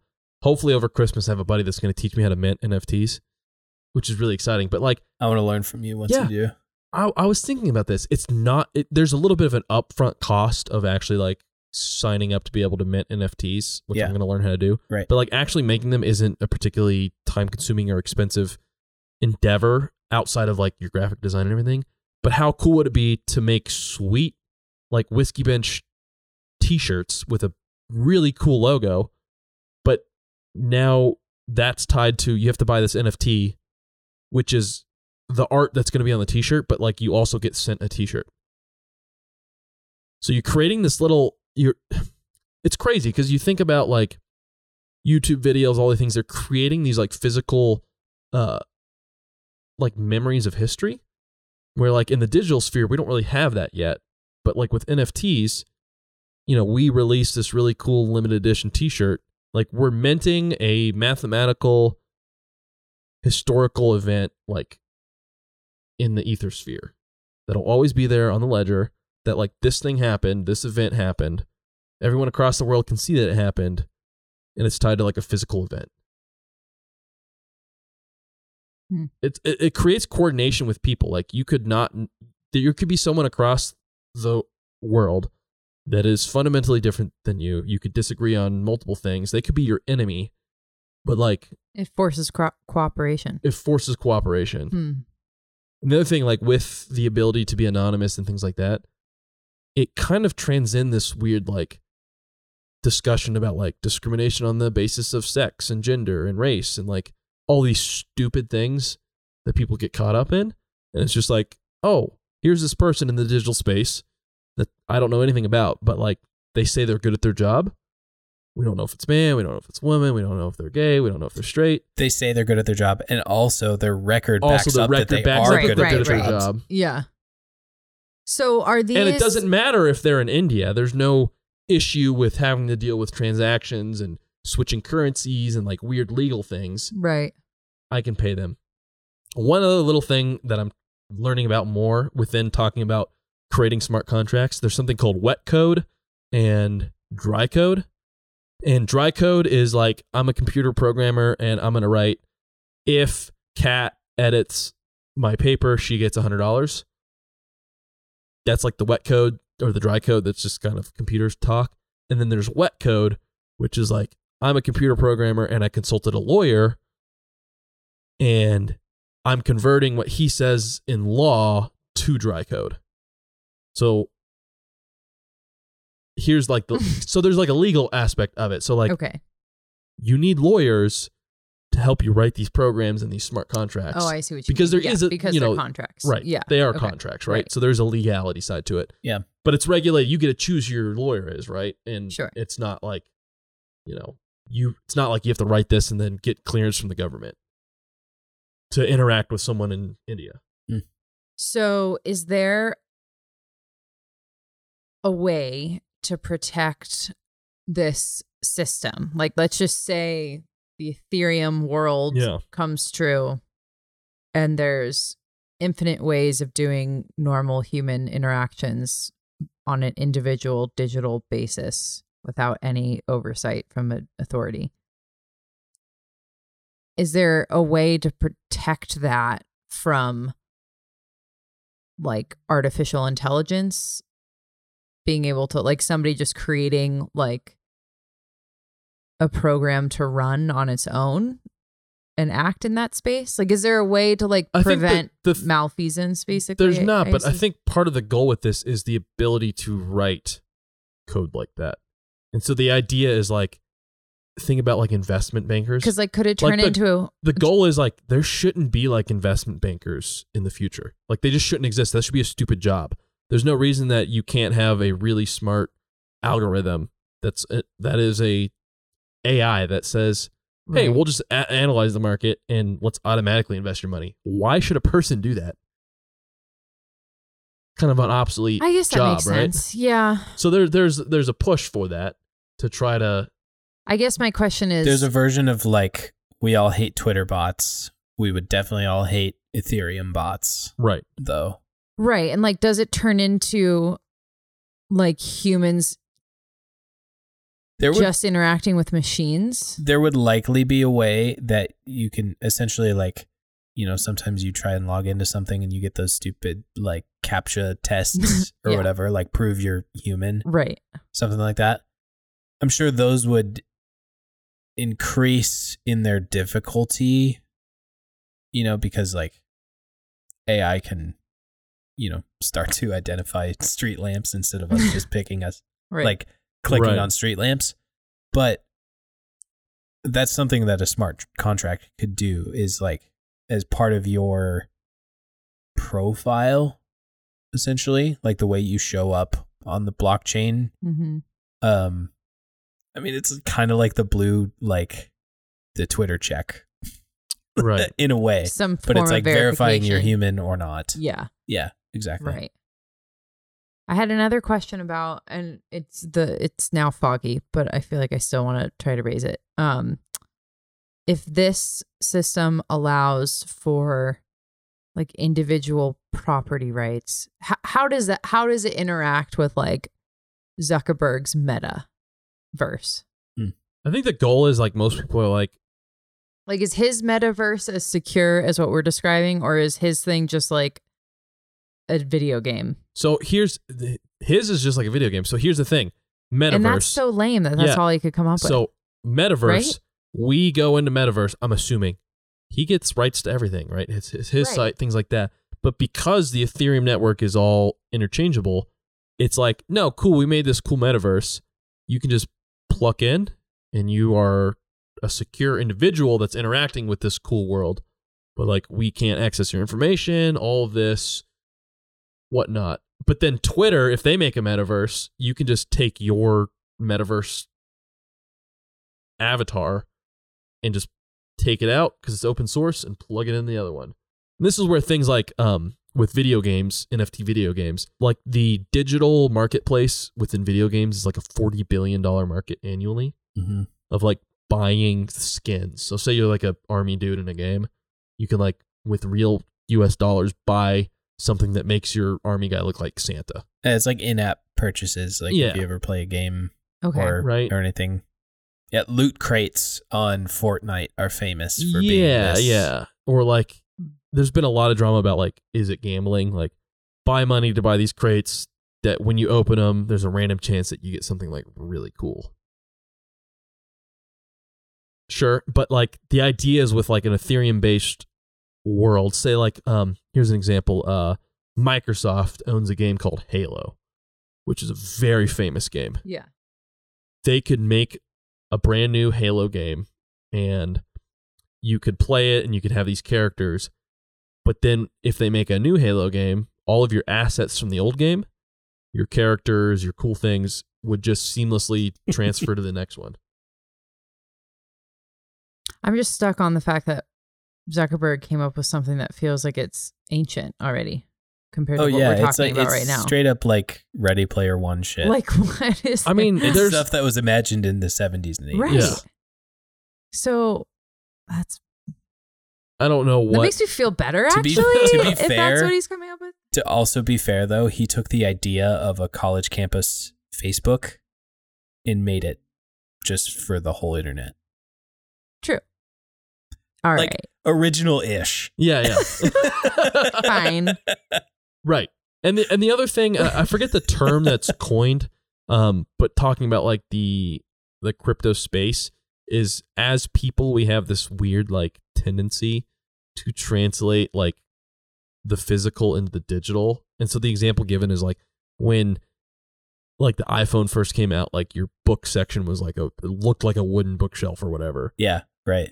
And it's like that doesn't like, no, we need to be more creative. I think in that's the in digital part space. just us trying to conceptualize like what is, Right. and so we're that's only familiar not, with the physical world. So yeah. that's Right. not really innovating and things like that. Right. So some of these, I Huh. think the more ingenious applications are going to stick around. And I mean, there's a lot of peddling. There's a lot of charlatans. There's a lot of just like kind of, There's a lot of money laundering in crypto, right. too. And a lot of useless kind of stuff. Yeah, And so I think it's going to take time to kind of figure out what's beneficial. balance out, Right. kind of chill out. Yeah. That's why I've got high hopes for Ethereum. Seems pretty cool. The more I learn about it, a lot of things that can be done with it. Right. Wow. This was fascinating. And I have Yeah. good job, Torna, because I like in both of you, I have a much better understanding of like what this means. Yeah. Maybe not so much in terms of like how, well, yeah. So I won't be mining it anytime soon, but Oh, like just neither like will the I. potential of what this means, like Right. the big picture of it, I feel like I have Yeah. a better understanding of. and that's when I say like some of it seems weird to me still, but I'm still curious. Like would be getting in on kind of an investor or trader level more than the miner level. Yeah, Torna, I found some pretty sweet cold storage wallets that I wanted to show you because Nice. So cold storage, Cat. Is that where you store your NFTs? Yeah, so there's a version of it. This is the thumb drive that we talked about last episode. Yeah. So it's like there's a version of it where like it's all stored on Venmo servers or Coinbase or Cash App or something like that. Cold storage is literal like piece of hardware that you can carry around where those bits and bytes are on the card, on the chip and on the card in like the thing you can hold, and only in that spot until you like plug it in to talk to the blockchain again.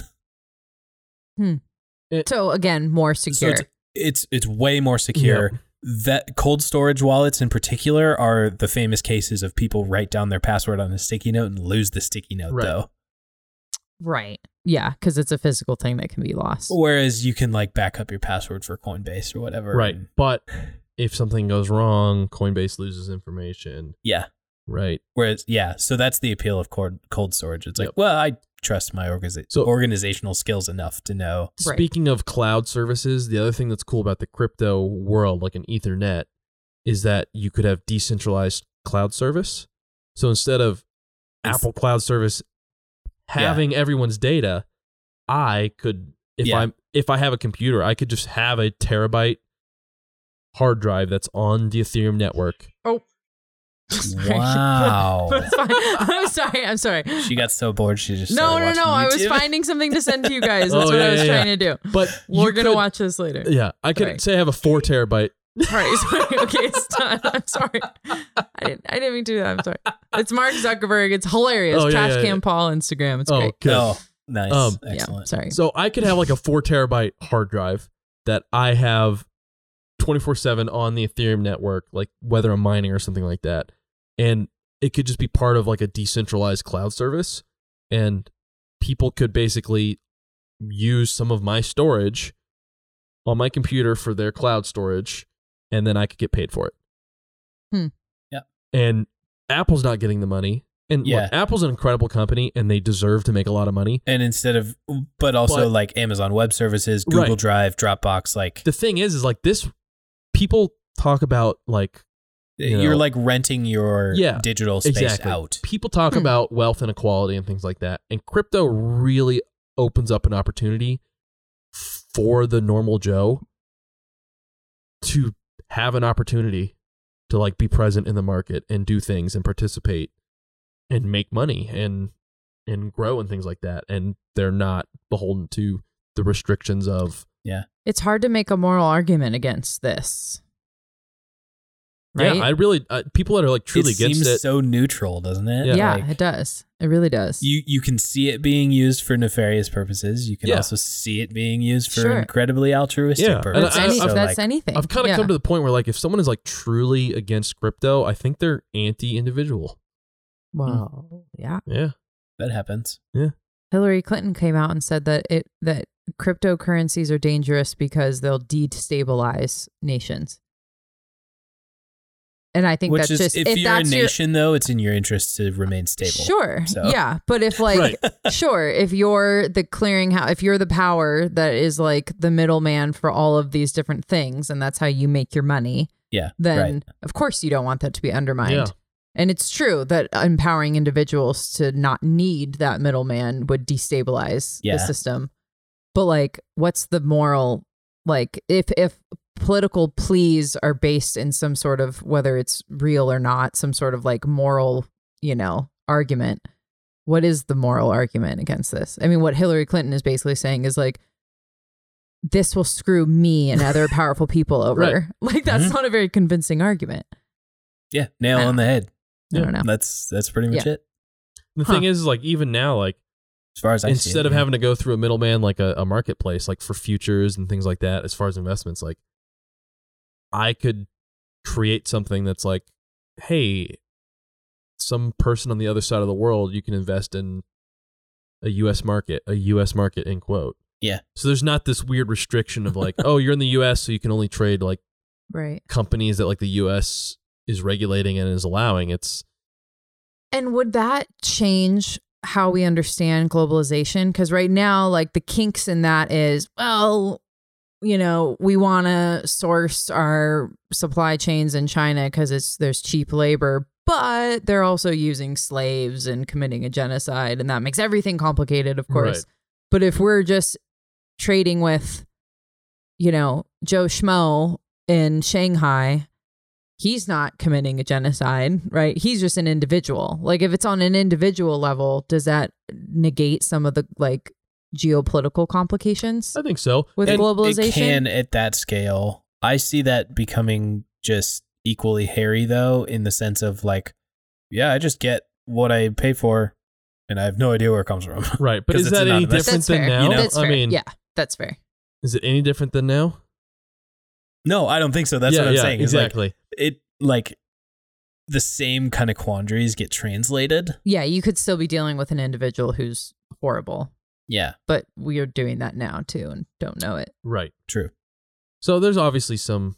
And you at least wouldn't be empowering a government that's like committing human rights violations. You'd be maybe empowering a single individual who sucks, but not a Yeah, but system you that sucks. wouldn't know either way. Right. But now we do know that like Yeah. when we're buying Nikes that we're like helping support Right. a regime that's Right. committing atrocities. So And I don't. That's interesting. And realistically, I don't see this. Like, it's not. The world can't run in a strictly digital sphere, right? So it's going to be like, it's still Nike, but if more people are using crypto, they're going to have some sort of presence where it's like, yeah, you can use crypto to buy Nike.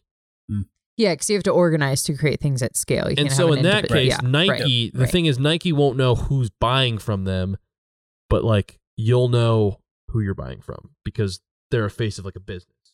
Mhm. But the nice thing is like, yeah, these companies aren't going to know who's interacting with them, which is where that we're not a commodity anymore kind of comes in. Mhm. Like you could still probably use, I could see like Facebook porting over to the Ethereum network in the future. Mhm. But like the thing is that they're going to be kind of bummed out because they can't steal your information. Yeah, kind of bummed out. Bummer, yeah. dude. That's like sort of their whole business model. Right. They'll find a way. Which is pretty neat. And Totally. so Yeah. I think there'll be a balance there. And I don't see it being like this weird globalization where it's like no borders, no walls, no USA at all. It's going to be like, okay, yeah, there's like the USA and there's Canada and it's like all these countries are still around, but it's just easier for the individual to interact and participate in the economies of other countries, which is beautiful. Mm-hmm. Yeah. It feels like But this damn. is the next like logical evolution of capitalism. Yeah. Hmm. And I think it does kind of help address some of the downsides of capitalism. It can help with the arguments of like exploitation and things like that. Yeah. Because you're empowering individuals. You know what you could also do with your smart contracts is you could build in, on a personal level, you mint an NFT or something like that. You can build your contract to say like, any income I make, I'm automatically donating 10% of it to X, Y, and Z. Hmm. And just like, you never see it because it happens instantaneously. Right. And again, this can all So be if it matters to you to be that kind of person, Right. right. you can essentially automate it. Right. And Hmm. it creates, and again, it's a ledger and it keeps people accountable. So like, Yeah. imagine if the Clinton Foundation was on minting NFTs and If there was a ledger. if there was a ledger of their transactions, that'd be amazing. As much of a black hole as the military budget. Yeah, Yeah. exactly. God. Yeah. Oof. Oof. So yeah, there's a lot to learn. I'm trying to learn more about like the actual That was so much. math of it. This was really constructive, I think. Good. Well, excellent. I'm a Yeah. big dumb head. There's I love that. real smart What did people out there, you but- want to wrap up on, Torna? You had thoughts for Well, I just figured because it's the last episode, I want to kind of kind a of send off kind just of thing. send off and see Yeah. what you're up to. Obviously, like we're still with Highline and we're all kind of podcast family, but you're obviously going to be busy with other stuff. So I want to hear, Yeah. what are you up to? Mostly you, because we're going to continue pumping episodes out, and so people are going to keep up with us. But And I'll be listening along Yeah. with everyone Okay. else. you got any crazy fun plans for 2022 and Yeah, well, so not necessarily 2022, but in the realm of thinking in NFT language, I've been always part of Highline in my mind. Like there's a future of kind of like the online class, online education type model, where I really love the idea of all of us who have experience with editing and sound design and like know things about the hardware, like it means nothing to Kat when I say like, yeah, I'm using this Rode NT1A today, but she's using an SM58 or whatever. It means nothing to her other than she can tell what the differences are just by looking at it. But I love the idea of Highline continuing to kind of network in a different way and not just be a bunch of podcasts, but also be a bunch of like the collective knowledge and consciousness of a bunch of people who have learned things about what it means to create audio and entertainment and all that. So in the same way you were talking about NFTs being essentially like tickets, I love the idea of something like, I don't even know if this is what I'm going to call it, but like call it the Highline cohort or something like that. And I mint 100 NFTs and I sell those. And essentially that gives anyone who wants access into the public knowledge of the Highline cohort, right? So like 99 of us are there. One person wants to learn what we know. They can buy in. They can then gain access to something like a Discord or something like a Patreon. Essentially like doing the NFT ticket kind of cohort model is like bypassing Patreon in a way. And essentially that also kind of, it takes that middleman out of things. And I like Patreon. I like their business model. It's very helpful. Like I've experienced like literal profit from the Ravel Patreon at this point. So that's awesome. But with an NFT, you build like a cohort or something like that. You can essentially bypass all those middlemen. You can create like an online atmosphere for people to get together, leave each other text messages, voice messages, do video calls, all that kind of stuff. Yes. And it's like, here's 100 discrete seats at in this digital meeting space. You can show up whenever you want. It's not necessarily like you buy a ticket to a 3-day conference. It's just like you can stay as long as you want. You continue based on my smart contract. You continue to pay me $1,000 a month to be in the cohort or something like that. As soon as you don't want to be here, you can just sell that NFT and somebody who wants your spot can buy it up. They join the group, right? And we're all just like continuing to move forward. Yeah. And making each other better, and the knowledge we have, what we've learned about being entertaining, what we've learned about like just making good sound, making good audio, all that kind of stuff. So that's like a far reaching dream, hope kind of thing I have. So very cool. I like that. Definitely an It'd be opportunity useful. to use that technology too. And that's why I'm looking into it right now, is like, that seems like a tangible way to make, or a real way to make NFTs worthwhile. Because like, I think the worst of the NFT market can be memeified into like, art thieves are now just like hitting Control-C, taking a screenshot or whatever, which is true. And in the same way, like I have the equal amount of respect for people who trade in rare art as an investment opportunity, right? Like, yeah, I would rather the art be the art and not just something for a rich person to diversify. Right. And that's why I've heard a lot a lot of the people that I listen to the most that I really trust, they're like, they have a lot of faith in the future of this. And they're like, there are obviously people that are doing this to try to get rich quick kind of scheme, and it's working, but they're also the people that their advice, even though they always say this is an investment advice, they're like, invest in NFTs if you want to explore the space, invest in artists that you like, right? Because you want their art. Yep. A great example is what are the monkey NFTs? The yacht club. Oh yeah, the monkey yacht club or whatever. There's a person online who's like really prevalent in the crypto talk, and he's completely anonymous. No one knows who he is, but he bought this NFT, and it's now like his like profile picture, right? Like that's his identity, like in the crypto sphere. And someone just offered him $10 million for rights to that NFT.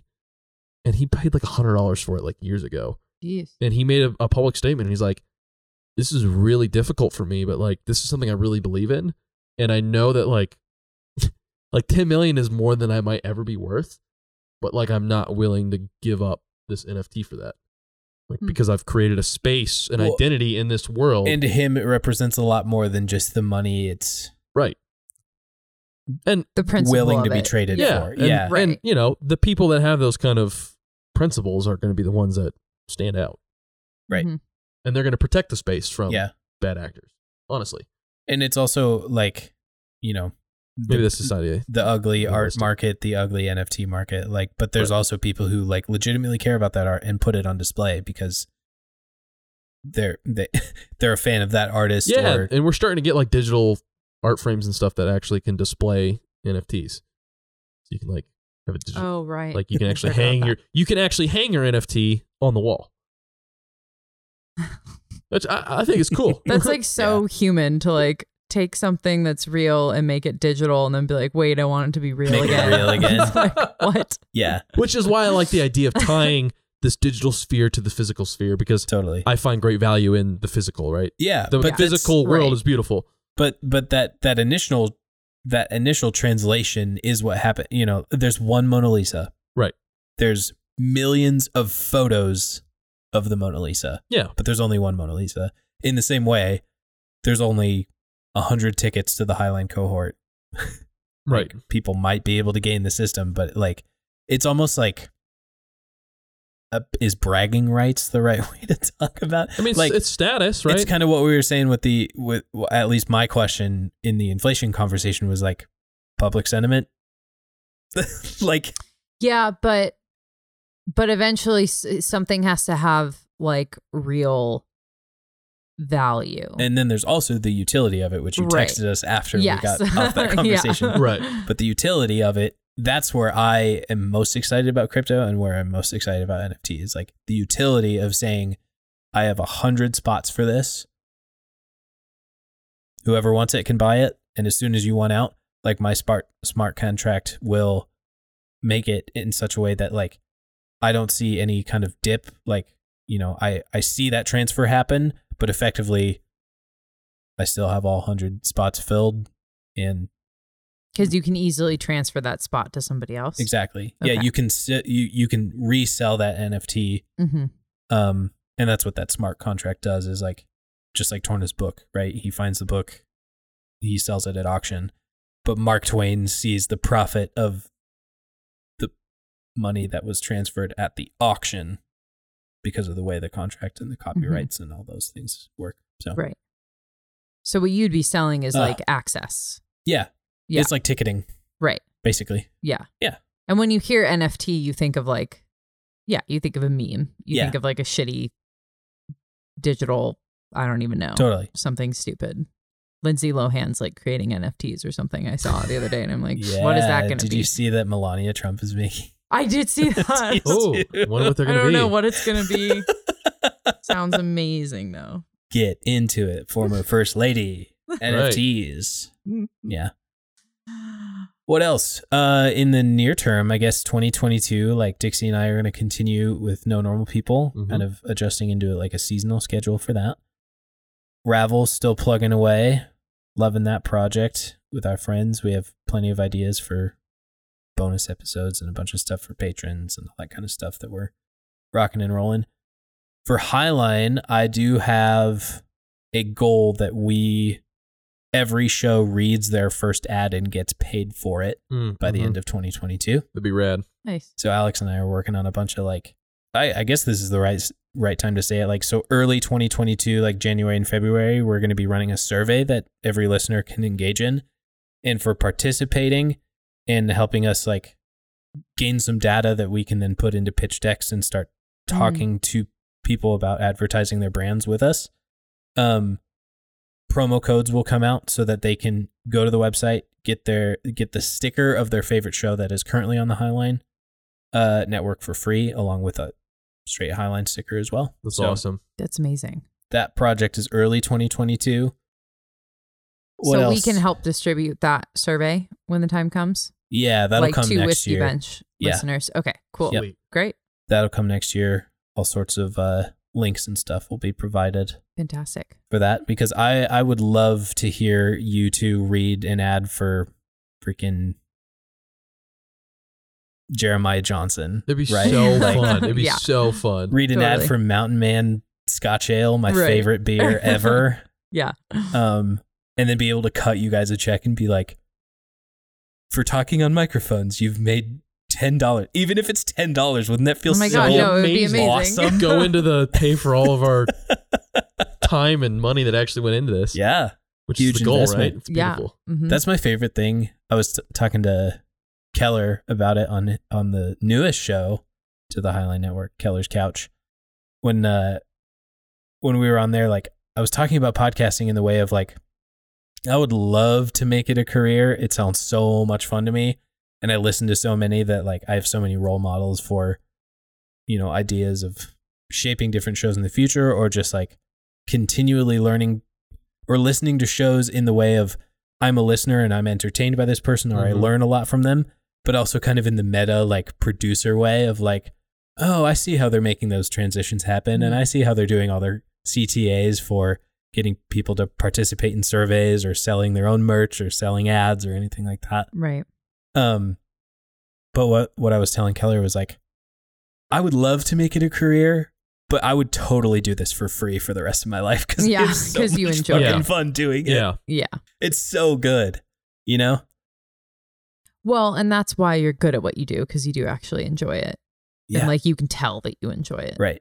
Yeah. Yeah. It's a blast. I think connecting people and having 2-hour conversations about crypto, something we didn't understand 2 hours ago, is something we understand a lot more now. Totally. Right? Yeah. And hopefully the people who listen to this episode will have a better understanding. And that's too. the beauty of audio. That's the beauty of podcasting. Like somebody was doing their dishes during this entire episode. And not Right. only did they learn about crypto from Torna, they also completed doing the dishes and they can feel Right. doubly good about it. Yeah, Yeah. exactly. You know? Exactly. And that's why I've never become like a guy who like surfs YouTube for hours and hours, Mhm. because a You lot should of be the time sitting I'm at a like, desk. I need brain space for other things. Right. My eyes are doing other things. Like, Yeah. yeah. I love carrying podcasters around in my earbuds. I mean, that's the whole reason why a lot of people put this out there. I mean, Naval, one of my favorite people in the world, which Yeah. I've mentioned before. Yeah. I mean, the dude's like one of the most successful angel investors in history. Yeah. And he's like, the best thing you can do is put out your most valuable content or most valuable ideas for free. Yeah. Which is really hard thing to understand. But he's like, if you are putting out these ideas and you're putting out that passion, which podcasting is a great venue because it is free, Mm-hmm. like you will Also- start to attract people, and that's your hook. And then it's Yep. like, cool, you want to see more? Join the cohort. Yep. Right. You know, all these beautiful things. Exactly. But it's we're free, giving our most valuable thing for free. and it is, in my opinion, the last form of decentralized media on the internet. Right. And even Yeah, then, we're totally. starting to get into weird You- territory with Spotify contracts and Which is why Highline is pretty much Right. against everything. I like completely stopped subscribing to Spotify. yeah, which Months I like ago. Spotify, and overall, Yeah. I do think it's actually a pretty good company. Mm-hmm. But I don't like what they're doing to But it- make a walled garden of podcasts. yeah, and like, if it's not your jam, that's awesome. I can't get Joe Rogan anywhere. I don't listen to Joe Rogan. I never really have, but like, I would rather him be on every app ever yeah, instead of me having to go to Spotify. I think that is so obnoxious. Mm. I don't like the walled garden of podcasting. Ugh. Yeah. No bueno. Get it out there. Put your best stuff out there for free, just like Torna said. I love Yeah. that. so Just like Torna said, Naval said. yeah, just like Torna said, Naval said, yeah, exactly. He said. But no, that's beautiful. I'm glad to hear that. And Whiskey Benches continue on. Kat and I have some awesome ideas. Yeah, you do. We've got a little bit more structure planned out, I think. We'll see how it actually goes. yeah. Yeah. We have some. Yeah. We have more structure. Yes. Yes, we do. It's good. I think it's going to be a great year. New look 2022. Yes, guys, we've got some a Some- logo refresh coming in, Yeah. modernizing it a little bit. I think it's going to be probably more in line with kind of the total mantra of Whiskey Bench. You could sell the 1.0 version of it after it's taken off the Instagram and stuff. You could sell it as an NFT. Right. And then we could create a Vintage Whiskey Bench. a Exactly. contract. Yeah. Yes. which is really cool. And so, we'll do that. And Whiskey then coin. I don't know when, but maybe The bench coin. Bench coin. second quarter or something, third quarter, we might try to get some people on, start interviewing some people that kind of are normal experts and stuff, which I think is really fun. Find some of these local people that, just Are experts in their field. Yeah, exactly. Which is so really we can cool deep too. dive with someone who knows more than we do. We've talked about this before. I love that. I love people like Joe Rogan and Dax Shepard and Wish freaking Dax sold a show to Spotify too. yeah. Dang it. But they interview all these people interview the same people. Yep. And they are all great. But like It's overdone. I know there are people in Bozeman that are just as smart as like fill in the blank scientists that all these people circulate. Well, that's the thing And too. it's cool, right? And it brings people, I think, down to earth to be like, oh yeah, no, my neighbor's just as smart as Fauci or whatever, right? Yeah. So it's cool. Mm-hmm. That's the other thing that's always annoyed me is like somebody puts out a book, right? Jonathan Haidt puts out a book. Right. You're going to see him on 8 different podcasts within 3 weeks. And Right. he's essentially going to say the same thing to everyone. Mm-hmm. That's marketing. Exactly. Yeah. Right. Exactly. Right. And it I get that about the way that podcasting has like decentralized audience as well. Like you can never really bank on an overlap between Dax and Joe Rogan because some people might just prefer one guy over another Mhm. kind of thing. You know, Right. I subscribe to 98 different podcasts, but I'm not even scratching the surface of how many Right. podcasts are out there. Oh yeah, right. for sure. So yeah, you can't even assume that I'm going to have much overlap, but I do have overlap, and that's what I like about what you're talking about. Is like, yeah, it's one thing to interview Jonathan Haidt, which would be a huge get, and which would be awesome, and you guys should definitely do that if you can. Yeah. I like Jonathan Haidt, right? But it's also special to see like, oh, I bet there are some local people that are really good at what they do that are maybe similar. Talk about similar things from a maybe more novel perspective. Yeah. 2022 for me, Whiskey Bench obviously is going to be growing, I think, a lot. Leatherworking. Yeah, What? that's fun hobby stuff. Like I want to pick up some sewing and learn some stuff like that. But that's personal stuff. Which I love obviously, but I like that. I'd be interested in potentially starting a second podcast. I have some ideas. Okay. Some very interesting people that I've met recently. I also have been meeting a lot of really interesting people lately within the Bozeman community that have a lot of really cool things going on. So I'd like to maybe not like in the advertisement world, but kind of start lifting up some of these people. I met someone recently that's going to be putting out a novel, which sounds really cool. It's like a historical novel. I met another guy that has a publishing company that actually has a lot of really cool books being published through it. And he's like just he's like a blue collar dude that does plaster, but he started a publishing company. Nice. And Right on. that's interesting. Totally. Normal people doing really cool things Totally. and things that kind of break that mold. Like, oh, a lot of people be like, oh, he's just a blue collar guy. Well, no, he's like a blue collar guy that like knows a ton about history and has a publishing I have organization to say, and like crazy stuff. since moving to Bozeman, and I guess just Montana, like I've been blown away by how much, maybe this isn't a good way to frame it, but like how much crossover there is like that. Mm-hmm. I've met so many like young people who work in trades who also have like varied interests and Yeah. like expertise in things outside of their trade. Yeah, I just met a guy recently. He's a carpenter, but like he went to school for history and he's like an expert in Japanese fascism, All right.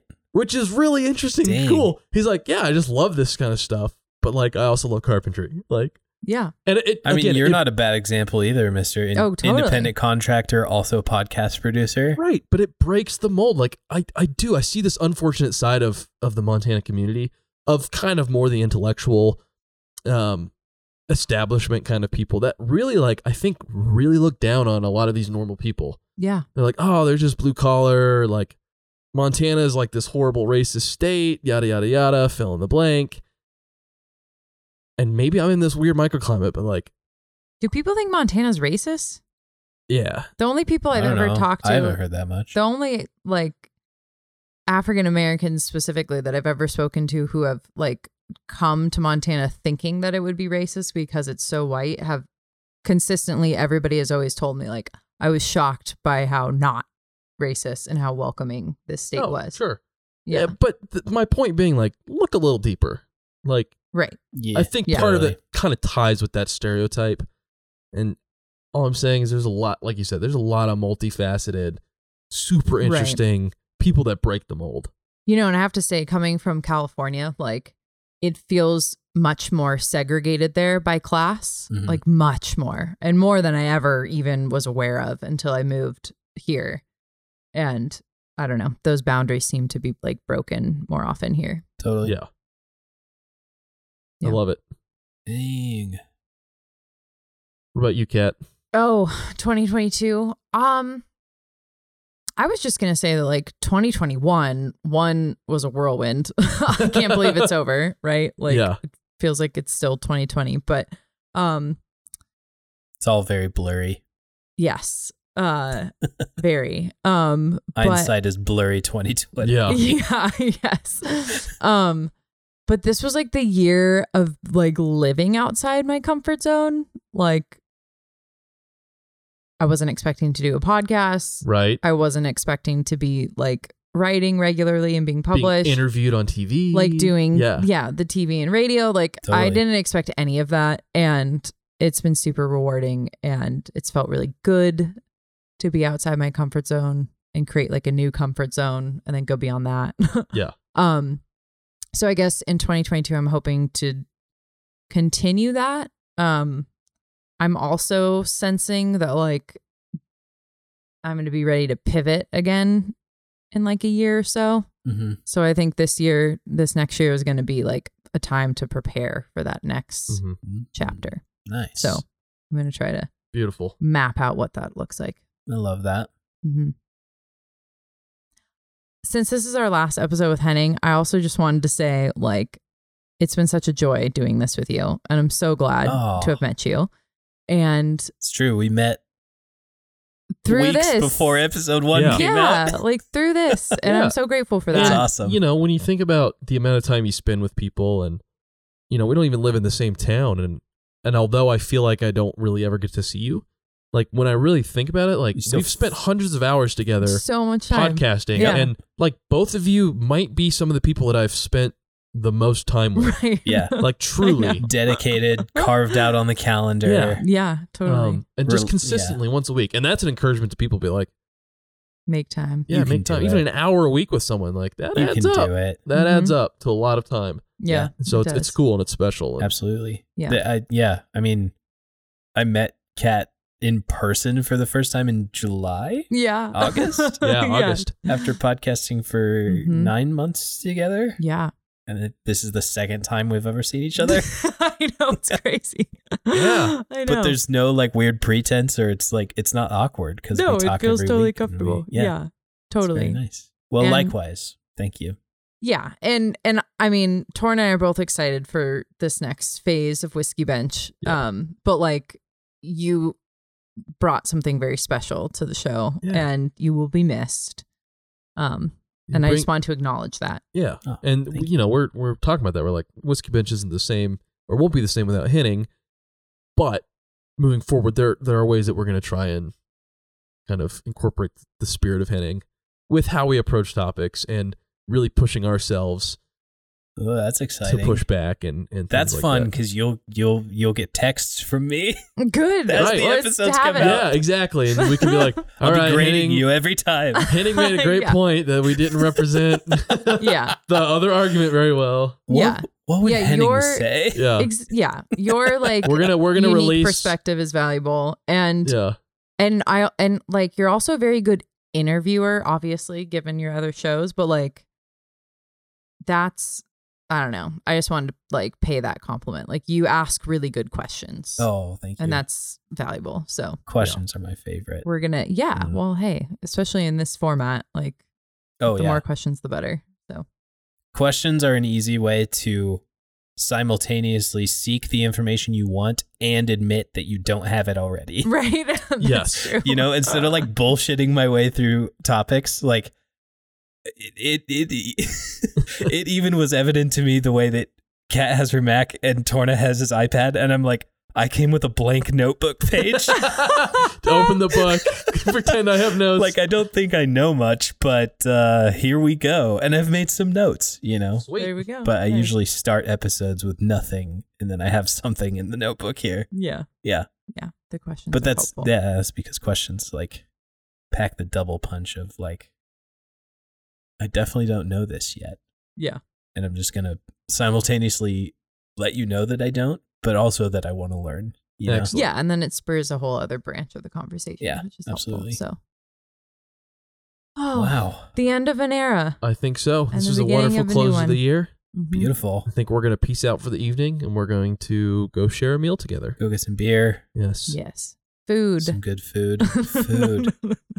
Yeah, Kat, you mentioned you haven't eaten much today. Not since my burnt eggs And, at No, like I- 6:30 this beer, morning. a beer, a cookie, and some cream cheese at the house. Oh yeah, that's what we had. I I yeah. The I haven't second we eaten show anything. up, it's like 1 o'clock. The second we show up, my dad's like, "You guys Here's want a beer?" Oh yeah. Co- He said, "You don't want a beer? You, You don't want want a some beer? whiskey?" You want a And we're mixed like, drink? No. Like, no, I'm good. I'm like, you sure you don't want a beer? I'm like, yeah, we'll have a beer. Yeah. All right. Yeah. Oh. All right, guys. Well, cheers to Cheers. 2021, Good I think stuff. so. to Whiskey Bench 1.0. Yes. Cheers. Cheers.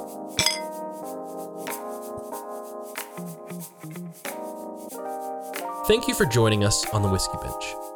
If you would do us a favor, please tell a friend about the show in person, with a text, or by sharing about it on social media. You can join us on Instagram, Twitter, Facebook, and Pinterest, all at Whiskey Bench Pod. And don't forget to subscribe to the show wherever you get your podcasts. Thanks for listening. Remember, always drink responsibly, and cheers to a fulfilled life with all its beauty.